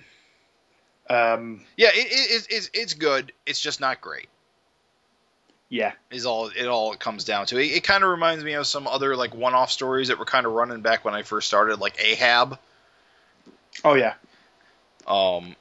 Stuff like that. Yeah, it does feel like that kind of. It always reminds me of Atavar. Atavar, yes, another one like that. Yeah. Kind of like one of those odd curiosity series. Something destined for a Meg floppy someday. Yeah, the other one was Harry Kipling, which just kind of vanished. Oh, Harry Kipling. That's another series that was lost when how do you pronounce his last name? Sasperier. When he went to the U.S. and we lost so many good series when he left. Lobster Random. No.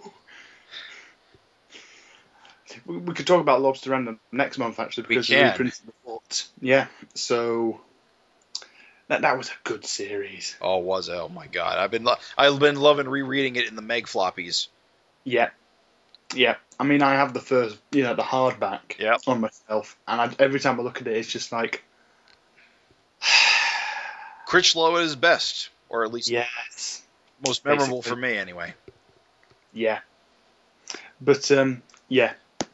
Okay. What else we got going on? We got Jaeger. Jaeger's back. Yay! I enjoy love Jaeger a lot. I love Jaeger. Which is weird because I've always tried to like Rogue Trooper, but it's always been a hard sell for me. But this has been a really good. Well, it's only angle. a Rogue Trooper. It's only a Rogue Trooper story in the loosest of senses that is set place in the same universe. Right. Everything else it's got a completely original spin, and I don't think there are any like Naught spin-offs before now. I'm certainly not aware if there were, but I think this is the first one. Probably, and I think that's what makes it really good is that you get this side of like the enemy faction, which you don't often get in a lot of stories where your bad guys are like whatever they are, like not stand in for Nazis or Soviets. Yeah. Or Nazi Soviets. Yeah. Damn commies. But no, that's in the early stories the Naughts were, just this borderline Nazi well, no, they were Nazis, but stock. There was no subtlety to them. There was no individuality to them. But which is why I liked the later Trooper stories and why I like Jaeger, because it just builds on it more. They are more human as characters and as a race, right? Than they were in the early Rogue stories, right? And humanizing just makes things more, just gives it more life, more character. Yeah, and it helps that I like the supporting cast in, just the cast in general in Jaeger. Jaeger herself is an interesting character. Klaus, the guy who's always in the Naught costume, right, uniform, very interesting. I'm not particularly fussed on the rest of her supporting cast because they've not been Ninja Girl and Sniper Boy, and yeah, that's it. But it's mostly just been about her relationship with her superiors, who are all a bunch of dickheads, right? Militaristic so-and-sos. It's like, oh look, Ninja Girl. So I'm just flicking through the most recent chapter, but and of course Simon Colby's on art, and I love Simon Colby. I adore Simon Colby. Did you read The Royals last year? I did, and I think that's his best artwork. That's pretty good. His artwork in Jaeger is good, but I don't think it's as good as it was in Royals. But I think it might come down to coloring. I think the coloring could be the difference there. Yeah, but even just saying it's his good work is just average work for him. It's still pretty damn superb. It's like that. I was just saying about the most recent chapter, the body pit on the last panel. The amount of detail that's in it is very, very good. Yeah. I like how he draws people as well. There's a real kind of like sense of movement to it. Everything feels very fluid. I think his style would adapt well to like an animated short. It would, if you know what I mean. Yeah, I get what you're saying, and I agree. And actually, yeah, you're right. I'm looking at like in the latest chapter 2. There's like the general. He's just kind of standing there, but you still get the sensation that his arms are moving, like he's. Yeah. It's just really good in terms of like people feel like people kinetic. In a room. Yeah, kinetic, good word. But no, obviously if we're going to talk about kineticism in part 2, there's the scene where in the flashback scene. We're talking about flashbacks a lot in this episode, but where all the Souther soldiers can't be rescued, and you just see the explosion getting closer and closer and closer until eventually all the prisoners are burning up. That's very well laid out and very well done. And the colour palettes between the scenes of the explosion and the scenes in the safe house, where it's all grey, it's all very well done. I don't know who... Len O'Grady is the colourist, so props off to a department there that doesn't get an awful lot of notice. Nobody talks about colours or letterers as much as they should be. Yeah, but colours do matter a lot. Color palettes are like... You've done a good job, Len. Good man.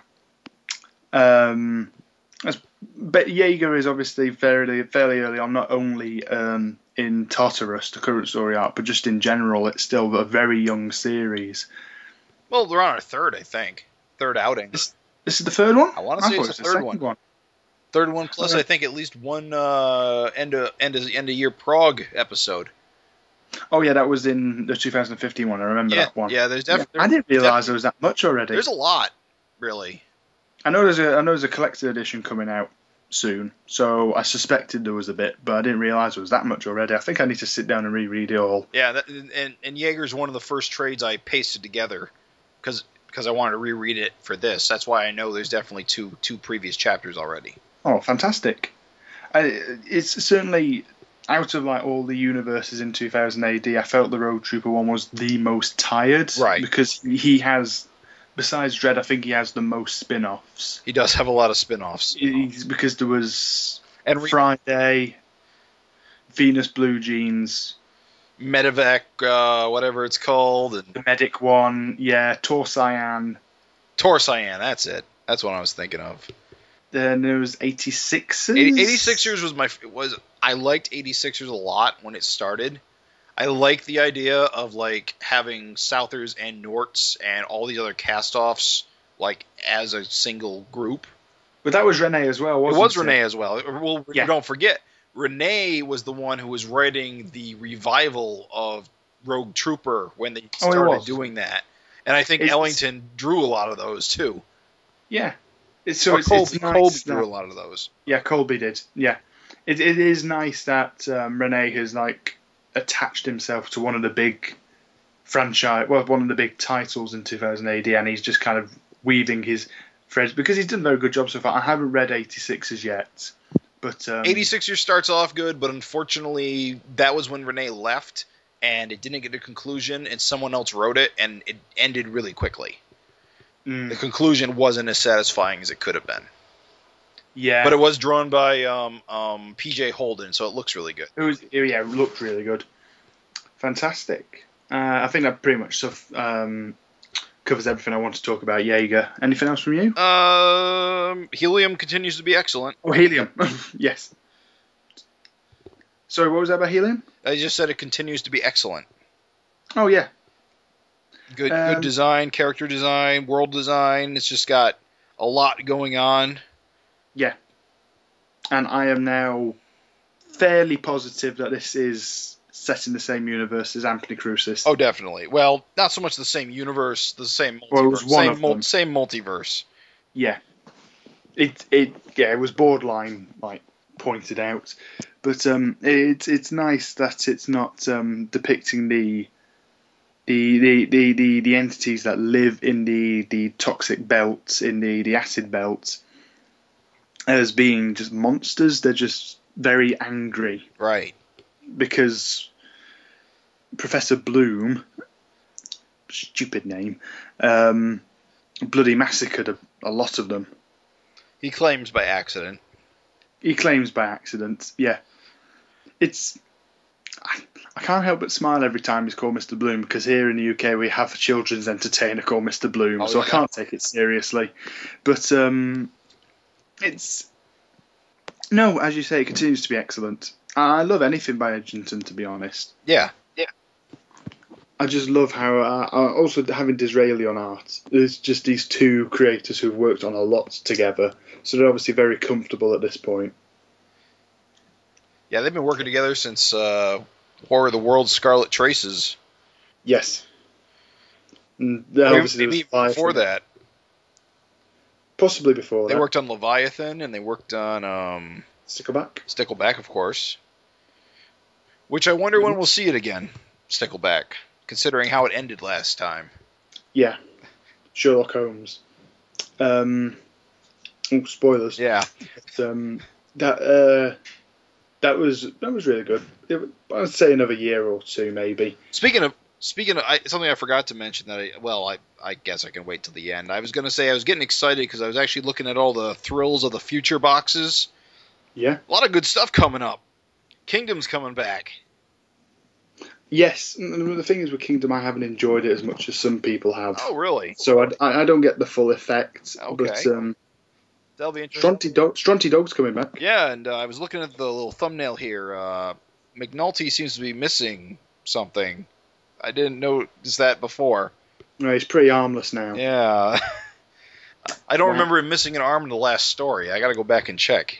I didn't notice it either, but then I remember he had it shot off in the war arc. Was it? See, I got to go back and reread that because I missed that completely. It was towards the end. It just kind of got. I think it was either a sniper or an explosion or something like that. But he definitely lost it. But if you look in the cells, he didn't have it. So, but it'll be good to have it back at least. I wonder if it'll probably start in Prague 2016. Most probably, because we already had a Stordium Drog arc this year, and I usually expect it once a year. Yeah. Well, ever since it came back from like the Resurrection story arc, it's been consistently one a year. Well, even before that, when they were doing the flashback arcs, I'm pretty sure those were yearly. I thought it was every other year, maybe. But I wasn't reading then. That's right. I only caught up with them in collections.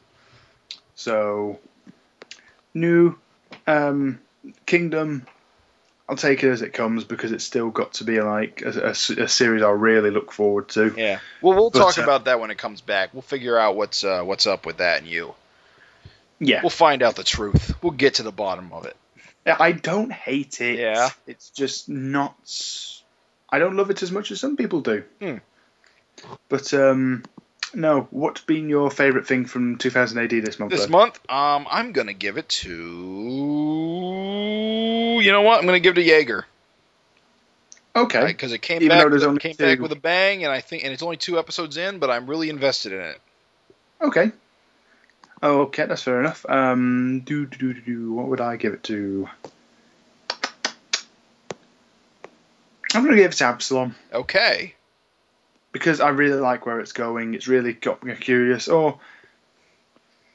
Gordon Renee, 2 for 2. 2 for 2.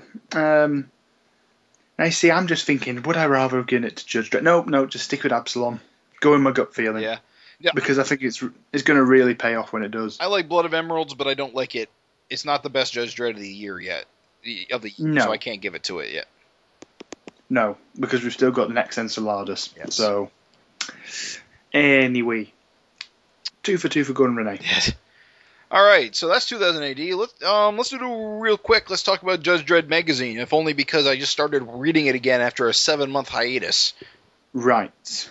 I stopped reading it at a really awkward time too, because it was in the middle of Judge Dredd Dead Zone, which is what we were talking about last week. That's why I couldn't remember how the bracelet was tied to the future people, because that wasn't introduced until the chapter after I stopped reading.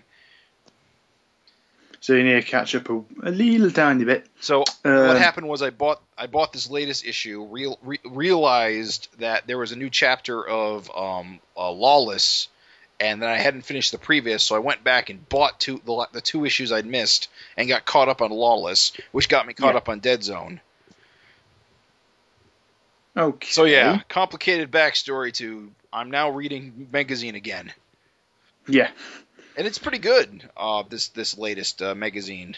In general. I'm just gonna have to re-download it. But how are you on the new logo? I like it. You do?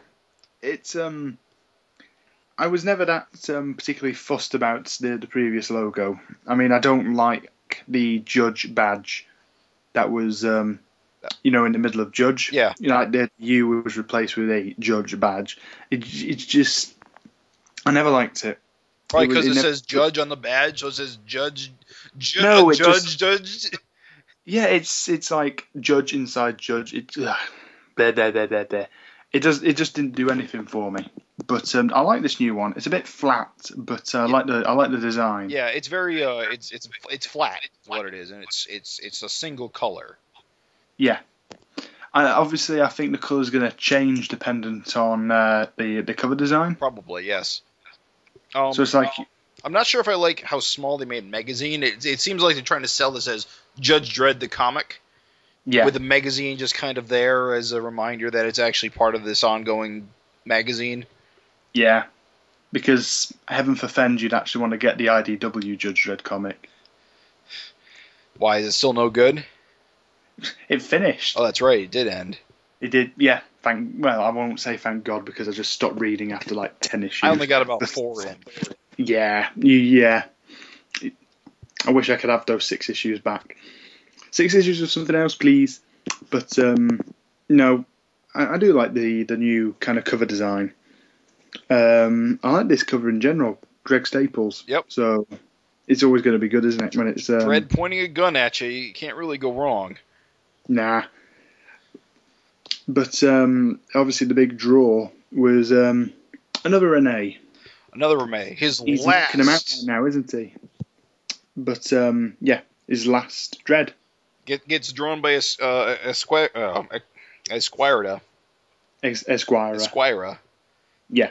So at least he got a good send off in the art department. So are you familiar at all with kind of like El Mestizo, or the original character who this story is based off? There's an original character? Yeah. I guess I don't know it. Well, no. Originally what it was is, you're familiar with Battle, which was the comic from like the 70s and the 80s. I do know of Charlotte's War. I do know of Battle, yes. Yeah. It published a kind of like Django Unchained story. Western? A Western called El Mestizo, about a Django type character trying to free slaves. Oh, okay. So obviously what he's done is he's brought a similar character into a story about slavery and just called it El Mestizo and given it a slight redesign. It's like, rather than having a 6-shooter, he now has a bloody big blaster gun. Interesting. So there is a bit of a history behind it, but Carlos drew that as well. Oh, he did? He drew the original El Mestizo. Well, that explains why he's drawing this. Yep. Nice little callback. Yep. I like it.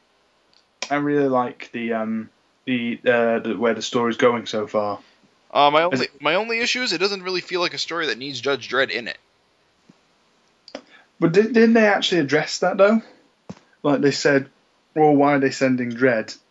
The answer is why not? Because they were all saying, well, obviously, if they've sent him, this is a measurement of how much we're charging them. Right. And then he just kind of reels off these numbers, which points out how they are very small fish indeed. It is because if they didn't send Dredd, there wouldn't be a story. That's true. Also, it's obviously just because we're going to have a typical Western standoff at some point. Dredd won't have none of it, I'm sure. No, he's going to pull an Indiana Jones on this shit. But no, it looks good. It reads okay. I'm curious what the next part's going to be, how it's going to shake out. I wonder how many chapters it's going to go. I'm going to hazard no more than 5. 5 seems to be a comfortable one, I think. Yeah. Probably 4. But an interesting choice I did like was the inclusion of an ex-judge or someone who failed the academy. And she's now got like a civilian job as a security guard. Yep. Yeah, it's always... Actually, I always find that... I always like that when you have characters that have history with the judges, but didn't really pan out or washed out or something. It kind of... I don't know, what's the word I'm looking for? It kind of humanizes them. Yeah. Like, these aren't... These people, they move on, they have lives. Yeah. They were failures, but... They're still, a failure of a judge is still probably a better worker than, like, anybody else. Yeah. They just couldn't cut it. Which is actually quite amusing because she was probably out of the city when Chaos Day hit. So, lucky for us, she wasn't a judge. Right. She might have been one of the Academy people who got wiped out or something. Oh, yeah. But, no, I do like the idea of just having a classic Western but having Dredd in it. Yeah, I can see the appeal of that. because one of the staples stalwarts of Dredd is the draw is that he's like John Wayne. Yeah. Or Clint Eastwood. Clint Eastwood probably closer. What else? There's not an awful lot I can add to it because, as you said, it's only the first part. Yeah. It's just a setup, but it's a very good setup. It is, and I look forward to the rest of it. Next issue coming out on Wednesday, so top of the reading pile. Okay, yeah, and I think that's going to be a good issue. I think, especially because what I'm really excited about in this Meg and why I really wanted to talk about it is Demon Nick. Oh yes, I love Paul Grist. Mm. I've been reading his work for as long as I could. I got my hands on the first Jack Staff trade I need to get on with Jack Staff. Oh, Jack Staff is a good one. I really need to. It keeps getting recommended to me, but just haven't read any yet. Everything he does, Jack Staff. I'm blanking. Why am I blanking? Kane is really good. It's unfortunate his latest Mudman it couldn't sustain itself. That's Paul Grist's biggest problem is that the sales just aren't there. So he has to focus on other things. And so his deadlines. He's very keep small slipping. press, isn't he? He's very small press. And who published Jack Staff and all that? The initial run of Jack Staff was self-published. Then Image got a hold of him to pretty much publish everything that he does. Okay. And so ever since Jack Staff Volume 2, he's pretty much been doing mostly Image. Seeing him in 2000 AD is a great treat, though, because I've always thought that maybe like here in the magazine, in the independent section, because there's always one strip that's independent. Oh, yeah. It would be a good fit for him. And so I finally got it. And I think this got like previewed like 2 years ago, so I've been waiting for this Demon Nick series to start. Of course, we got 2 more series of American Reaper to get out of the way first. Yeah. Come on. Got to fill that slot with something. God damn it, Pat Mills. But I'm kind of glad I missed that latest one because I'm actually jealous you didn't read it because it's the one strip I don't read. I pride myself on reading everything in these anthologies. I even read Niesco, False Love from Jump. I will not read American Reaper. Yeah. I'm in the same boat. I will always give something a chance. Out of 2000 AD and The Jump, Nisekoi and American Reaper are the only things I skip outright. So thank God American Reaper's gone. For now. But Demon Nick, I liked it. But at the same time I was kind of left a little bit confused. The main character, Nick, is he a demon? Is he half human? Is he... I don't exactly know what his deal is at the moment. He's definitely something. Mm. And I like how he gets roped into this. Oh yeah, he was just walking away. He didn't want anything to do with it. But then he came back anyway. But what I really love is... this is why I love Paul Grist. His page layouts are just... He's not afraid to experiment. And he does all these really crazy things with like layouts and stuff. Yeah, I know exactly what you're on about. And like what's the wrong word for it? Like your eye progression through a page. Yeah, he's a master of it. There's no borders or anything like that. It's just a seamless flow of images. I've not seen something like this before. Was Jack Staff or any of his previous stuff like this? They're all like this. They're all like this. I really liked that, so that's another incentive to pick them up. But no, it's as I said, I'm not familiar with the guy's work, so I've not got anything to compare to. But I enjoyed it. I particularly liked all the sequences with the gargoyles coming to life, and the priest slowly getting set on fire. But I liked how it was all just a very natural progression, and he's not afraid to just put exposition. Well, not exposition, but speech bubbles in for speech bubbles' sake, because that's what people do. They do just keep talking There's no kind of time for silence. It all felt very kind of natural and fluid. But no, I liked it. I'll see where it goes from here. But there's not an awful kind of lot of development on what the world is. Yeah. On what the world is like for this series, which I guess is kind of what the problem would be with a series that does have a panel structure like this. What do you mean? Where it's normally in a series that like has panel work. Yeah. It wouldn't be a seamless transition of eyesight. There would be a transfer to another place, so there'd be an exchange in scene. Oh, right. Okay. There wasn't really this in Demon Nick. It was just one seamless scene, and I see what you're saying. there was no kind of chance for world building, unless of course it's built upon through exposition. I see what you're saying. Yeah. Okay.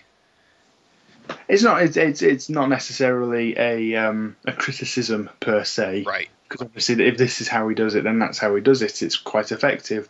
But I need to see a little bit more before I can say whether I liked it or not. All right. Well, we'll see where you are in a month or two. Yeah.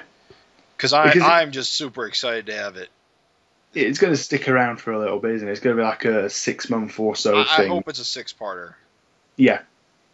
It definitely deserves to be after all the advertisement that's been. As you said, it was advertised like at least 12 months ago, and probably even later than that, earlier than that even. But I just remember the big title splash page was using the promo stuff, so yes, I saw that forever ago.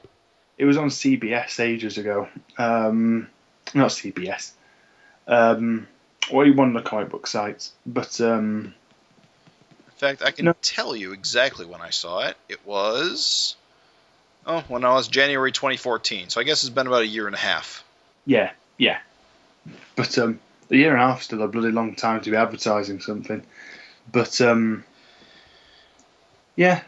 not got an awful lot more to say about it. You said you're really excited for it. Just love it. But let's talk about what you're not quite excited about. More Brit Sit judges. It's not because it's set in Britsit. It's the fact that whenever there is a new Britsit series, it feels the need to just kind of hammer home the Britishness of it. It feels like it's more like it's just playing out for fan service. Like, remember that time Judge Dredd went to Britsit? Oh, well, we're going to show you all of Britsit, and it's going to be full of stereotypes, and it's just not. I just find the majority of Britsit stories boring. Yep. I don't find it a fun setting at all. What's that main, like, what was that? It was running in the magazine. Armitage. Huh? Armitage, yeah. I never really got into that. I never got into it either, except for the Patrick Goddard illustrated one from a few years back. I really liked that one. But other than that, no.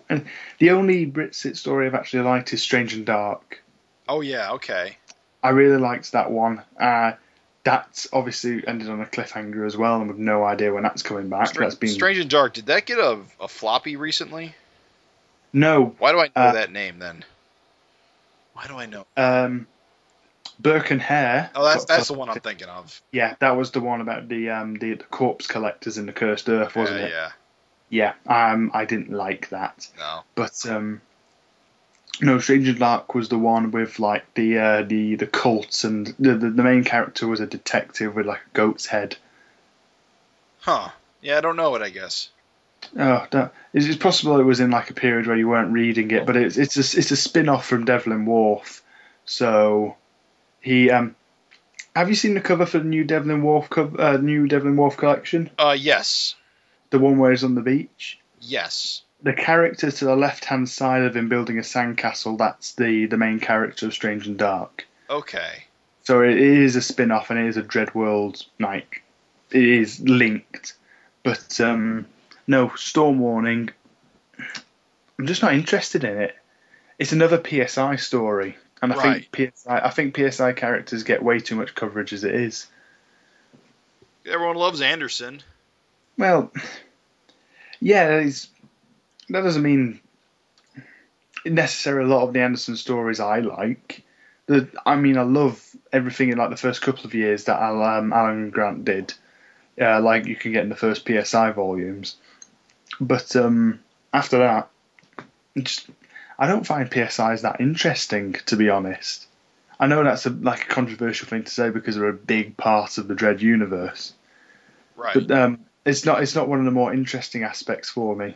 Yeah, yeah. PSI I call them side judges. I guess they're officially called PSI judges. Yeah, Um, it's tomatoes, tomatoes. yeah. What was I gonna say? I just I find them to be basically, if you want to tell a supernatural story, you got to have a side judge. Yeah. Because the regular judges like Joe Dredd, they don't deal well with the supernatural. No, They don't have no defenses, I guess.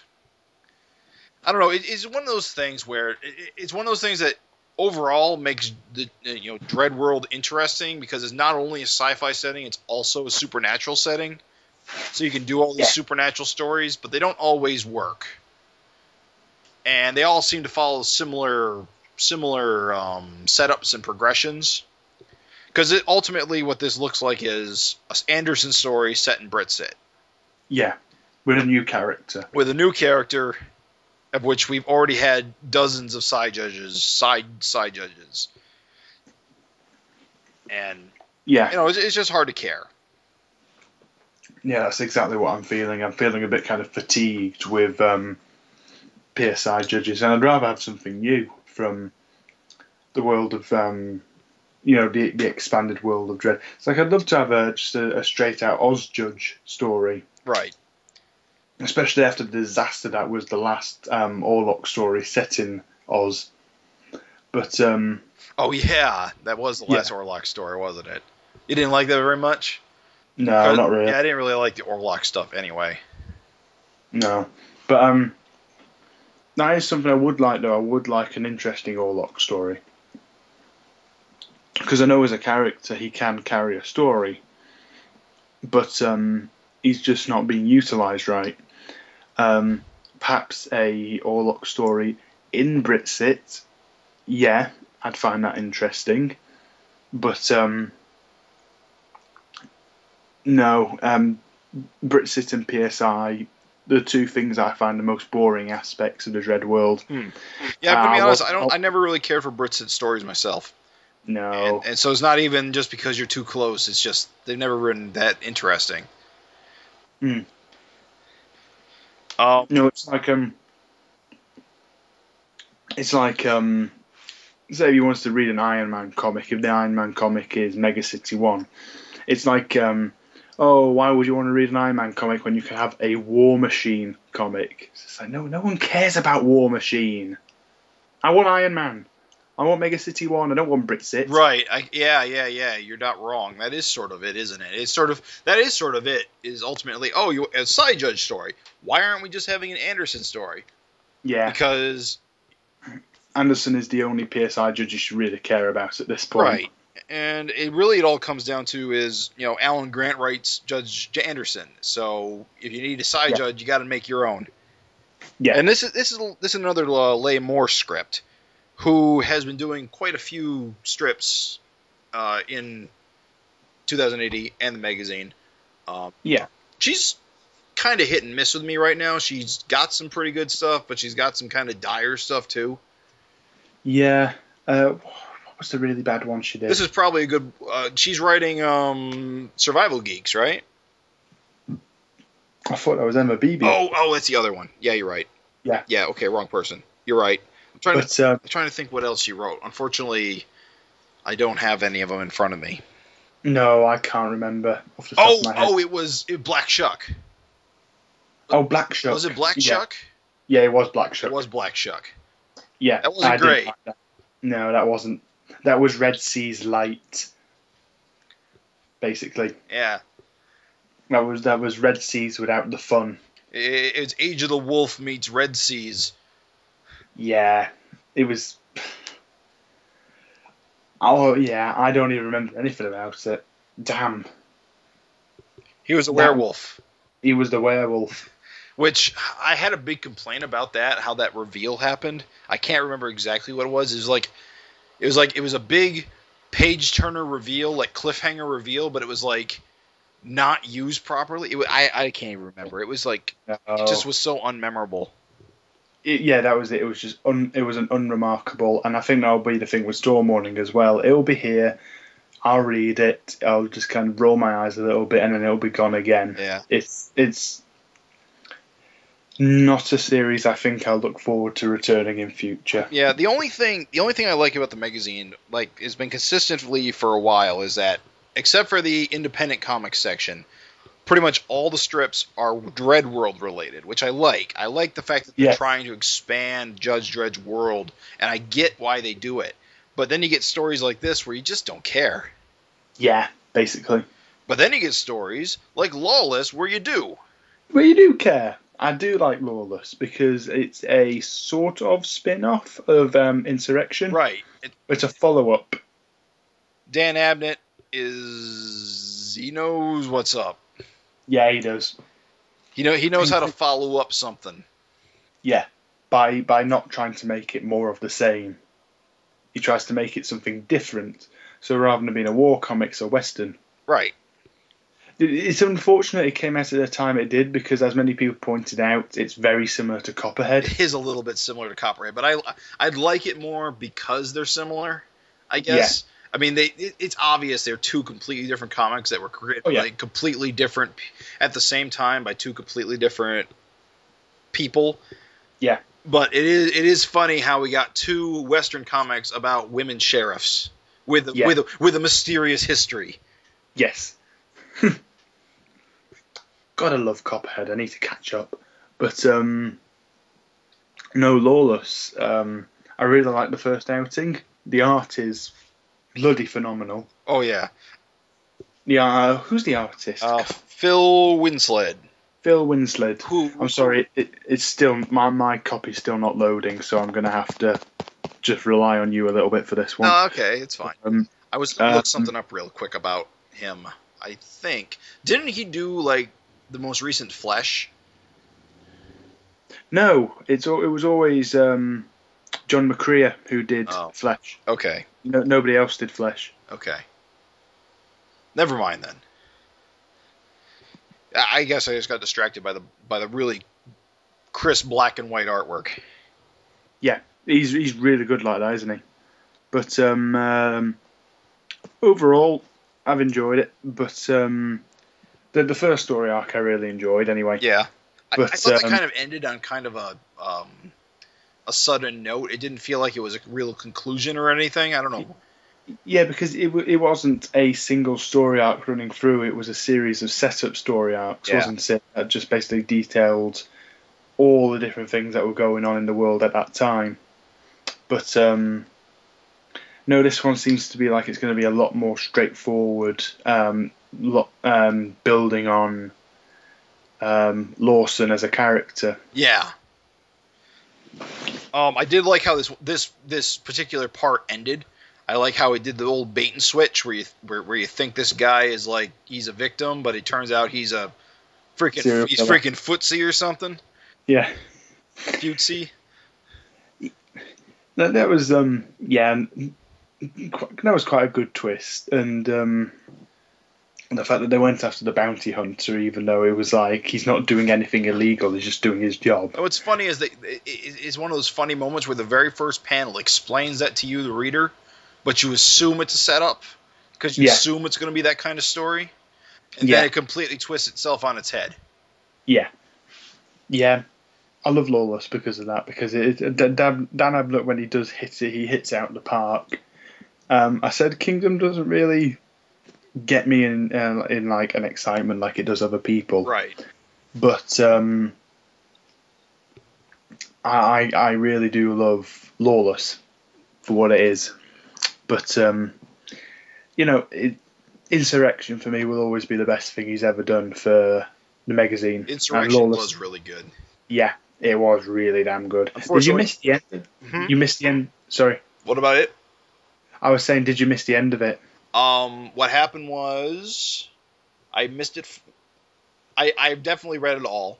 I think I bought it all late. I think I missed it, and then I caught up on it. Because I wasn't reading the magazine when the initial first 2 chapters ran, so I bought the trade that had the 2. Yeah. And then I started reading the magazine again when the book 3 started. Yeah. Is what happened. That was a really bad trade debacle. They put that out before it was finished. That confused me as well. I think they expected 2 more chapters, but they only got 1. They only got 1. But luckily, it was long enough to make its own book anyway. Yeah. So that's fine. I need to get around to buying those actually, but because I missed the first one, so I just kind of picked up on the second one. Yeah, that was a good little arc in Insurrection. I thought it had a really good setup, and I'm always a big fan of stories that involve robot rights and uplifts and all that kind of speciesist kind of what makes you human type of thing. I thought book 1 and 2 did a really good job, but I thought book 3 kind of lost it because of how things shook out. Yeah. And I kind of was hoping Lawless would have more of that, but it has kind of left it more in the background rather than on the forefront. But I'm still holding out hope that we'll see more about the uplifts and the robots and the aliens. Yeah. Because obviously it's kind of gone back to the mindset that the robots aren't equal to humans and uplifts aren't equal to uplifts and uplifts aren't equal to humans. Right. It almost feels like the war, which I think was the whole story, was that ultimately the insurrection fails. Yeah. And so we kind of see the fallout of that things have kind of gone back to the Mega City 1 status quo here out in the frontier, which I think is unfortunate, but that's kind of... That was another thing I actually found amazing. I always assumed Insurrection was set in the future of That was Mega also City 1. something I thought. But it's actually set at the same time because it was referenced in Titan. Are you telling me the SJS doesn't have huge fleets of starships? I'm telling you that's bullshit. Yeah, that's sort of why we all kind of assumed it took place in like the far future, because it seemed like Mega City 1 had like more space-based resources. Yeah. I actually thought they were going to go as far as to actually blow up Mega City 1 at the end of book 2. That would have been a twist. I would have been. And then John Wagner would have woken up in a hot sweat going, "That bastard Dan Abnett, what's he done?" But anyway, yeah, I love. You give your kids an inch and they walk all over you.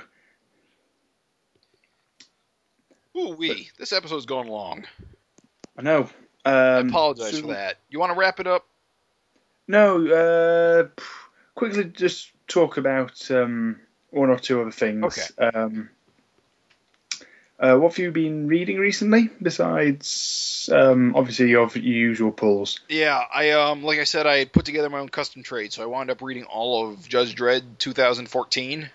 Yeah. Which was pretty good. There was a lot of really good stories in 2014.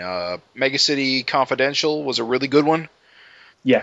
Block Judge, not my favorite of John Wagner Esquire books, if only because stuff like what was my favorite? Brothers of the Blood is like one of my favorites, but it was a pretty good story, overall. I thought it was a really funny punch out ending. Oh, I loved that. That was a good ending. It's just that one guy who can't make the perfect bomb all the way through, and then at the end it's just like, whoops. And all the work Dredd and Beanie did goes down the toilet. And they just sit there. It's just like, oh well, on to the next block. On to the next one. Other than that, I went back and I read Finn Book 1, which I've been sitting on a copy of for a couple of years now. I got it. That was back when I was reading print, so I bagged and bought it and never even looked at it. But with Finn Book 2 coming with this issue, I decided that, hey, I might as well give it a read. It was a Pat Mills comic. God damn it, Pat Mills. Yeah, I know. My main issues with it are it paints all of its villains as like cartoon characters. Mm-hmm. They're like, they have absolutely no depth and they're bumbling idiots and you can't take them seriously. Yeah. And here's the thing. The world it presents doesn't seem to be any worse than the one we already live in. So... Well, yeah, that's exactly it. When I first heard about Finn, people were saying it's like it's a hidden gem amongst Pat Mills' increasingly controversial It's Pat Mills' superhero. It's Pat Mills' superhero. It's that's a crossover I'd like to see. Finn and martial law. Oh, I'm sure somebody somewhere wants that. But you like martial law. I like martial, or at least I like the first one. Yeah. I like the first 6 issues. But martial law is like one of the few Pat Mills titles I've actually bothered to buy. The other one, of course, being Charlie's War, talked about last time, and the other one, Nemesis the Warlock. Oh, and ABC Warriors. But first 3 books of Savage. First 3 books of Savage. That's out of print, so I can't find it anywhere. Oh. But I'll just have to get a digital copy one day. One day. But skint at the minute. But no, I've not been reading an awful lot this month, besides my normal weekly and monthly pulls. I got to the first 2 Savage Dragon archives, which I hope to read this month. Sorry, go on. No, I said good.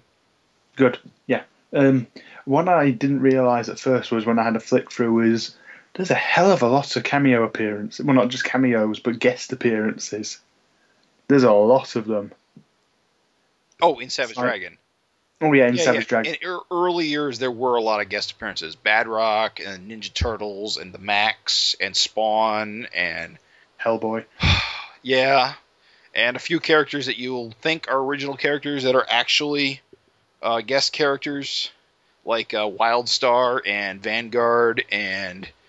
No, you see, I already knew Vanguard. Oh, you did know Vanguard? Yes, because when I did like a bit of reading online, I discovered Vanguard was like a comic that Savage Dragon first appeared in before Larson said, right, I want to make my own. Right. Well, I believe Vanguard #1 was a flip book. On one side was Vanguard and the other side was a Savage Dragon story. Okay. And that was the first, I think, Savage Dragon issue. Okay. I can't remember exact details because that was way before my time, but it's something like that. But there's a lot of it like that. The artwork's really good.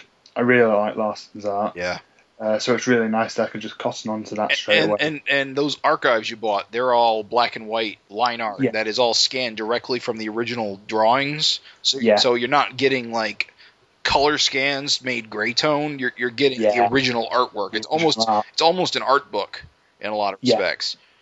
And this is what kind of surprised me when I was looking at reviews on Amazon. It's like people giving it 1 star because nowhere does it say it's in black and white. It's just like, yeah, it does. In the description. It says on the back of the book as well. But I don't know what it is with some people's mentality that black and white naturally makes it inferior. It's inferior. I know. I've been dealing with that my entire life. And the worst part is sales show it's the case. People are more inclined to buy color comics. I know. And they dismiss black and white ones. But the thing is, if it had been, scanned from the colour pages and there was grayscale, and then I would have reason to be like a little bit annoyed about it. Right. But because it's scanned from his original line art, it doesn't feel. It feels like it's just an alternative to the colour comic. Right. And that's why I like the archives. I bought them specifically because I love the line art so much. It's just fun to look at. One thing I'd quite like to see is obviously the third one's out and the fourth one's coming out quite soon. Should be. It's running late, but it should be out soon. That'll take us up to like issue 100, so I'll already be halfway caught up. Yes, that'll get you up to 100. What I'd quite like to see is a kind of like an archives collecting all the spin-off material. I keep telling him he should do that, but I haven't heard anything on that score yet. Because there's a ton of spin-off stuff. There's Freak Force and Super Patriot and She-Dragon, although that wasn't really a series, that was a one-shot. We're actually trying to talk him into putting that into Volume 7 because it's kind of relevant. Okay. But then it's not like he hasn't included like relevant stuff before now, because I see the first one features like a Wildcats issue. Yeah, well, that's a funny story because in the early days of Image, they made a decision that they were all going to swap books for an issue. So Eric drew Wildcats and Jim Lee drew Savage Dragon. Oh, God. I know, right? The Wildcats issue that Eric drew actually doubles as his version of Savage Dragon 13. Okay. because Dragon's involved in the story and it plays Ah, into right. what's going on. So he calls it Savage Dragon 13, and he eventually published a version that had a cover that called it Savage Dragon 13. That was an Okay. expanded story, but that's why that's the way it is, because it was originally a Wildcats issue that Eric wrote and drew Yeah. as part of a swappy. Because also, if they were to include like an archives with all like the spin-off material, they'd also include all the crossovers that weren't part of the main title. Right. So there were crossovers that weren't part of the main Savage Dragon, like numbers 1 through to 204. It's like going back to Martial Law, there was 2 issues with Martial Law. There was a few others with. I think he did one with Flaming Carrot at one point, did he? Yes, and there was one with Megaton Man, and then there's a couple of Ninja Turtles crossovers. Yeah, and you could just bundle all that into another volume, and someone would buy it. Someone would buy it. The problem is not. The unfortunate truth is not enough people would buy it. That's sort of what holds a lot of this stuff back. It's just the sales aren't there for this sort of material. But there's a Destroyer Duck crossover too. Oh God, I sometimes forget he even exists. Someday we'll have to have a long chat about Steve Gerber and Howard the Duck and Destroyer Duck. Now, you see, I am a Howard the Duck fan, so... Destroyer Duck is... If you like Howard the Duck, you should like Destroyer Duck. For a variety of reasons. I see, I've just not read any of it. Yeah, you should read some of it, because it is a Steve Gerber character, and it was his response to Marvel basically hijacking his character. As you do. As they do. Anyway... I think that pretty much covers everything. Yeah, it does really cover everything. Yeah, this has been a long-ass episode. I'm clocking in at 2 hours and 30 minutes. Good grief. Good grief. It must be like midnight now. 20 past 11. Oof. Getting on it. Well, But, let's wrap this up. So yeah, this has been another month, and overall things are looking up on both titles, I think. Definitely. Plus on the magazine. And plus the magazine. We never did get to the Sci-Fi Summer Special. We could talk about that maybe on a bonus episode or something. I don't know. Yeah, we'll talk about that some other time. Yeah, but it's not going anywhere. I think that's all that's left really is website plugs. What do you mean? What do you mean? Well, obviously we want to talk about just link your website, link my blog. Oh yeah. Well, like I've mentioned before, I also host a Savage Dragon Fincast called Savage Fincast, which can be found at fincast.guttertrash.net. And of course, we review Savage Dragon there. So if you're interested in Savage Dragon, come on in. What's your blog site? My blog's a Tumblr blog, so just go to the Tumblr page and search bookcase building and Eternal Frustration. It'll be the only thing that'll come up because I'm the only person with a stupid name like that. Bookcase building and Eternal Frustration. It's mostly just me posting bits at the moment, but I do hope to add more reviews at some point because, as I said, I don't have an awful lot of time to do them at the moment. Right. Get my uni course finished. Yeah. And then hopefully just push out all those drafts I've been building up over the last couple of months. That'll be good to read. It should be. I mean, I've got like masses of reviews for things like Batchus and Corto Maltese, but probably get some done for Savage Dragon as well when I've got caught up. But I also did one for Cerebus the Aardvark, which was very, very sweary. Okay. God damn it, Dave Sim. Yeah, that'll be a read. I've never even read Cerebus. For a while it was on my I should get to read this, and then at a certain point I realized Dave Sim was crazy, and I just kind of never got around to it. Dave Sim is crazy, but you'll be pleased to know that it will one day be available for free online completely, because that's basically what Dave Sim's written in his will. Really? So it's, when he dies, it's just going to be up online for free, all 400 issues of it. So that'll be a good opportunity. Yeah, now basically that's it. It's an interesting comic, to say the least. So yeah, and if anyone has any comments, suggestions, questions for us, you can email us at weeklycomicsmonthly@gmail.com. Ooh, we have an email now. We do have an email now. Very modern. We are. And of course, you can always find us at